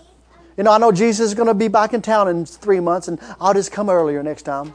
That's not faith. That's not hunger. Do you know what hunger is? Hunger is what this man did. Hunger is what this man did. I'm getting in there. Oh no. I've been waiting for Jesus to come to town. And finally He's here. I'm getting in there. They've turned me away. They said you can't come in. But I'm getting in there. That's right. But see, here's when you have to have Holy Ghost friends. Here's when you have to have friends of faith. Because the friends, listen, his miracle depended upon his friends. Because he's paralyzed. They were willing to do whatever he wanted. You need friends like that. Willing to do whatever. Willing to do whatever. Willing to do whatever. When I read, especially the Gospels, I like to put myself there. I like to see the surroundings, and I put myself there, and I can see this man laying on the stretcher. They brought him in the house. Jesus is in the house, and it's full of people. And I can see his friends saying, "Okay, well, they won't let you in. So what are we going to do now? We brought you all this way. Well, we're not going to turn away. We're not going to tell you turned around without nothing." He said, "No, I'm getting in there." "Well, what do you want us to do?" "Whatever you want us to do, we'll do it." I just see it. Just see it. He said, "I'll tell you what." He said, "Get up on top of the roof." "What do you want us to get on top of the roof for?" "Because we're going to take away some of the ceiling. We're going to take away from the roof. We're going to get a hole big enough. You're going to let me down because I'm getting in there." Amen. That's called hunger. Amen. I'm getting in there. Nothing's going to stop me. I'm getting in there. That's right. And you know what? Whatever you want to do, we're doing it. That's right. And they got up on top there. I'm sure they got up on top. Then they hoisted him up. They set him on the roof. And they start taking away the roof. Next thing you know, there's a sunroof in the house. Next thing you know, I can see the religious leaders there, sitting there just listening to Jesus, trying to find fault in him. And next thing you know, dust starts falling, and they look up, and next thing you know, there's a hole. There's the sunshine. They got a moonroof. There's the sun. There's a big old hole, and people around it. Yeah. Next thing you know, here's this paralyzed man that we rejected. Told him there's no more room. Yet, here he comes. Here he comes. He's coming in from the roof. And then they, you know what? Then they immediately get an attitude, and they get mad. See, the religion doesn't rejoice because the man got healed. The religion gets mad because there's a hole in the ceiling. That's right. But guess what? It moved Jesus. And as they're letting him down, Jesus sees it. The religious people get mad. Jesus starts to rejoice. And the first thing Jesus said, man, thy sins are forgiven thee. That just shows you. That just goes to show. Just that very verse right there goes to show that Jesus was eternity minded. And guess what? The man carried his bed home. And the Bible says they were strange and unusual and unthinkable things and incredible things that happened. Oh, it's amazing what happens when you get a heart that's hungry. You get a heart that presses in and refuses to stop. God Himself moves on your behalf. God Himself moves on your behalf. And when you find Him, everywhere you go, you'll be found. He'll be found there by you. And not only will your life be changed, but everybody you come in contact's life will be changed. And that's what our job is. We are nation shakers. Come on, we're life changers. Because you know why? Because we are the body of Christ. We're Jesus in the earth. Because we're the body of Christ. No, we are the body of Christ. And the same power that Jesus had, we have. Jesus was born of the Spirit, we're born of the Spirit. Jesus was baptized in the Spirit, we're baptized in the Spirit. Jesus was sent forth by the Spirit, we're sent forth by the Spirit. The very thing, the very individual, the very person, the Holy Ghost Himself that was upon Jesus that caused the blind to see, the very individual, the Holy Ghost that was Jesus was full of, we're full of. And we're the body of Christ in the earth. We're washed in His blood. We're the blood-bought, blood-washed church. And nothing can stop us. No demon in hell can stop us. No devil can stop you. Amen. And you have been given a name that's above every name, the name of Jesus. You've been given a name that's above every name. Every single one of us here in this church tonight, we have been given a name. And that name is the name of Jesus. That name is a name above every name. And every demon in hell must bow at that name. Every sickness and disease must bow at that name. Every poverty spirit must bow. Everything that's from hell must bow its knee to the name of Jesus. And that's the name that you have been given. Oh, it's a glorious name. But that's also the name we approach the Father in. Jesus said, whatever you ask the Father in my name, He'll do it. Actually, the Greek says if you don't have it, He'll make it for you. I'm going to dance in my blue suede shoes. Hallelujah. Come on. Amen.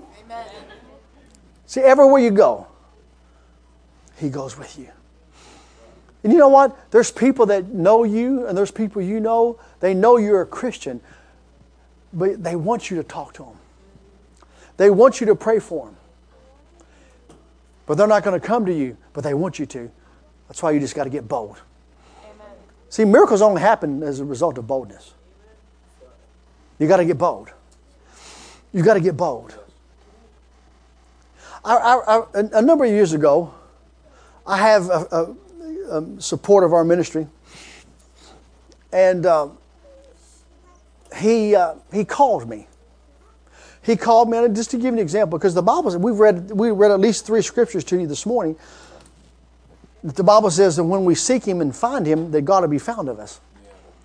First Chronicles says 28 tells us that. Second Chronicles 15 tells us that. Jeremiah 29 tells us that. And so I'd come home, my wife and I'd come home from one of the overseas trips, and I'm tired. And even this year, we've been going flat out, nonstop. I mean, we go home, we leave here in the morning. And just a few hours after we're out of North Carolina, oh, the sun will be hitting us. Tomorrow, I'll be at home in flip-flops. I know, I just lost you there. Now you're like, I just lost you on that one. But it's going to get warm here. Anyway, I better get back in the Holy Ghost now. I got in the flesh. Forgive me. And so I was just tired. And so, you know, my buddy called me. He said, what are you doing? I said, man, I just got back from overseas. I said, man, I'm just going to play golf. I'm an avid golfer. I love to play golf. And, I mean, I talk more about it than I get to do it. But I like to play golf. Matter of fact, when I get home this week, I'll play a few times. And so my buddy, you know, he's a big golfer, and He said, man, I've been running flat out. He said, I need a break. He said, man, I tell you what. Now, this is the individual at the time, not now, but at the time, he was making $150,000 a week, take home. And he did that for 5 years, which is, it's not bad. And so he calls me, and at the time he had his company, major companies, the largest company of its kind in America. And matter of fact, he got the company because he came to our meetings, just like I was teaching on the subject of obedience. He heard my wife and I teaching on sowing seed. He heard us talking about being a radical giver, and he listened and did it. And it's amazing. I don't have time to go into it, but it's amazing what God did for him. And because understand something, that's the only thing I'm going to say about it. But when you sow a seed, listen to me closely. When you sow a seed, the ground is forced to produce. Amen. Yeah, that's good.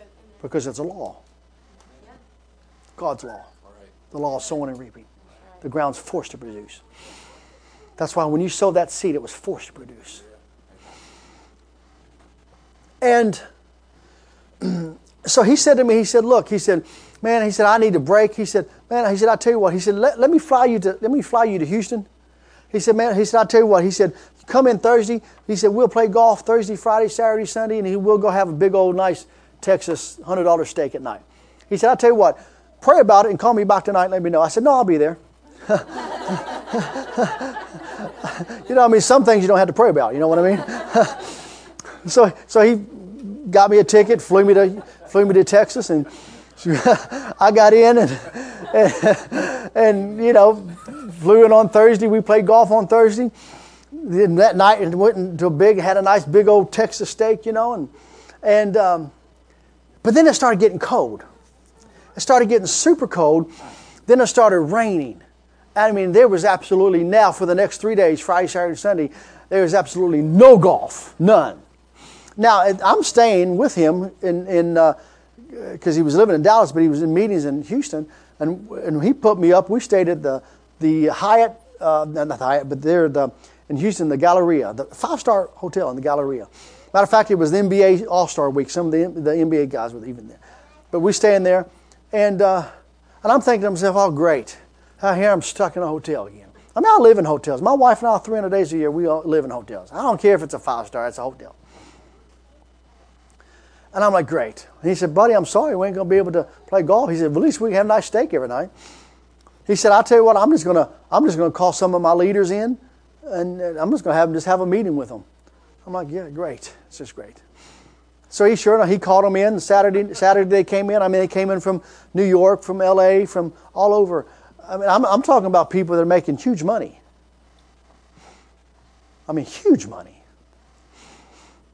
And he said to me, look, I'm going to go to speak to my leaders. There's 25 of them. He flew in. He said, won't you come with me? I said, no, I don't really want to go with you. Because I knew what he was going to do. He said, I knew he's just going to go and just, tell them they need to make more money and motivate them. And, I'm thinking, my gosh, you make $150,000 a week. How much more money you need? Matter of fact, the History Channel was going to do a show on him. And the show was going to be called The King of Sales because he's a phenomenal salesman. That's what his business is, in sales. And I said, look, I really don't want to go. I said, you go, and when you're done, I'll meet you in the lobby, and we'll have another steak. And a few minutes later, the Lord spoke to me. The Lord said to me, I want you to go. I said, okay, Father, I'll go. I know the Lord's voice now. You just obey. Yeah. No more fighting. That's right. You just obey. Amen. Remember, those who serve Him and obey Him will spend their days in prosperity and their years in pleasure. Amen? Get that on the inside of you. Yeah. And so I said, okay. So I said, hey, I'm going to go with you in the meeting. He said, oh, good. I think you're supposed to come. Okay. So I went down. So you know what I decided? I said, I'm just going to be redneck. That's what I said to myself. I'm going to act like Pastor Nicole. I'm just going to be redneck.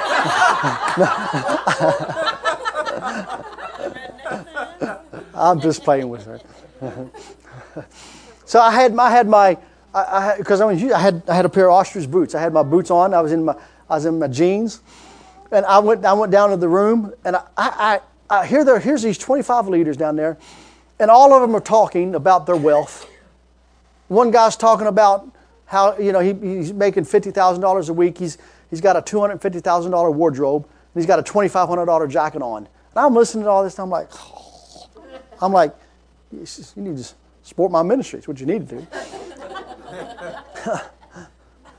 and then they're all talking, and they're going to go to a strip club afterwards. They don't know I'm a preacher. I didn't tell them anything, and I wouldn't say anything. I'm just there.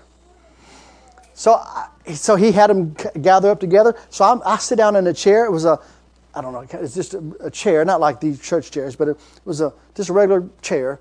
So I sit down in it, and I lean back on the back two legs against the wall. My boots are sticking up in the air and just leaning and watching. And so I'm bracing myself to be there for hours. So he gets up, and sure enough, starts talking about money. Start talking about money.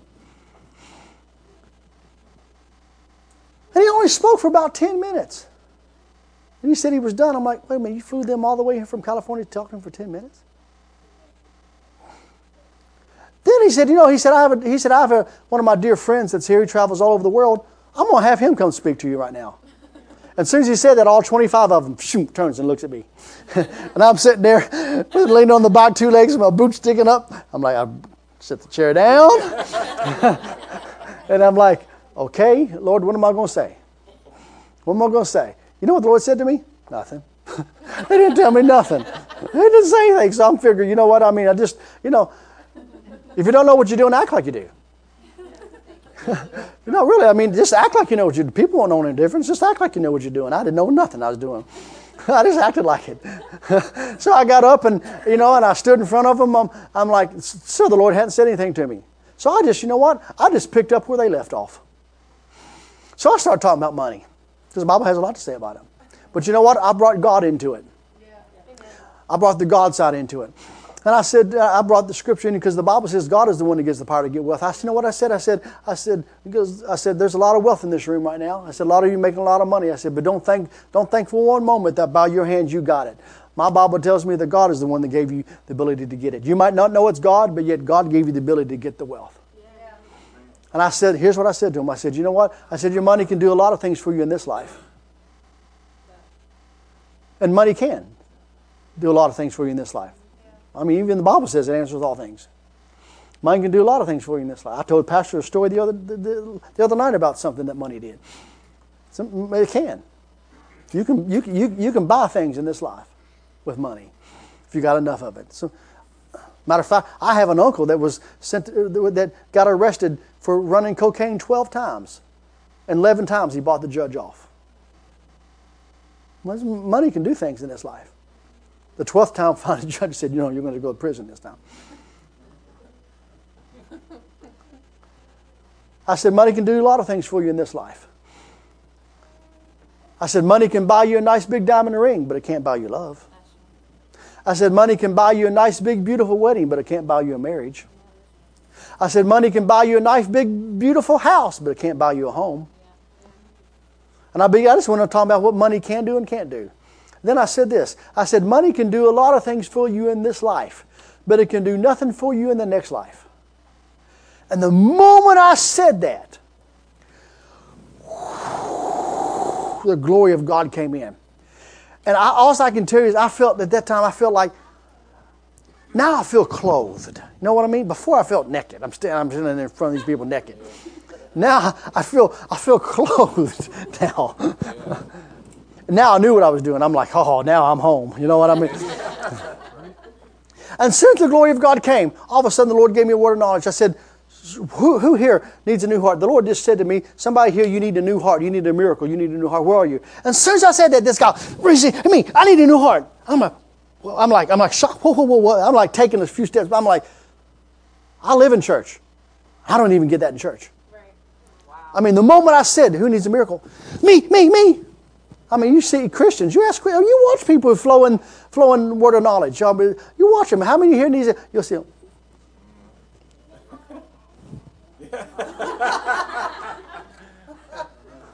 Not this guy. He said, me. I said, you need a miracle. He said, yeah, I need a miracle. He told me he needed a new heart. I said, God's going to give you a new heart tonight. He's going to heal you tonight. I said, come up here, I'm going to pray for you right now. He jumped up and come. And I mean, I'm like, oh, he was ready. Yeah. Amen. I'm like, well, this is that. This. I don't want to be around a Christian ever again. I want to be around the heathen. Amen. No, I want to be around the heathen. We should want to be around them anyway. Amen? Amen. And I said to him, I said, sir, God's going to give you a miracle right now. I said, I want you to close your eyes and lift your hands. You know what he did? That's what he did. Exactly what he did. Listen, and what I just told you and what I'm about ready to tell you, listen, I said, like I said this morning, or tonight, I don't even know when I said it, but I made the statement of, I'm not evangelistically talking. What I'm about ready to tell you, what I just told you, what I'm about ready to tell you, literally happened. Word for word, it happened. What I'm about ready to tell you happened. It happened. Matter of fact, when we get to heaven, I have the Lord Jesus. I have him play you the DVD, and you're going to see what I've just told you and what I'm going to tell you happened. The guy said, close your eyes, lift your hands. I tell you, my hands are on fire. So I minister with a tangible anointing. But remember, seek me and you'll find me when you search for me with all your heart, and I'll be found of you. Amen. So here I am now, and God's found there. Here I am in this room with these wealthy people, 25 of them, 25 heathen people, wealthy people getting ready to go to a strip club. And the glory of God's there. And the man standing here like this, with his hands lifted up, his eyes closed. And the moment I laid my hands on him, the fire of God went in him. I felt it go from me because I minister with a tangible anointing. I felt it go in him. And here's what happened. He's standing here like this. I laid my hands on him. And as the fire of God went in him, he did this. Ah! Boom! It hit the ground. He fell, hit the ground. No usher. Kaboom! Hit the ground. I mean, I heard it boom. I heard his head hit thug. No usher. But when that happened, you like that, don't you? I do too. When that happened, the power of God sprung like a fire, spread through that whole place, and hit all 25 of them. And the one guy, remember the one guy I told you about bragging, that he's got a $250,000 wardrobe, he's got a $2,500 jacket on? He hit the ground because he was sitting beside the guy.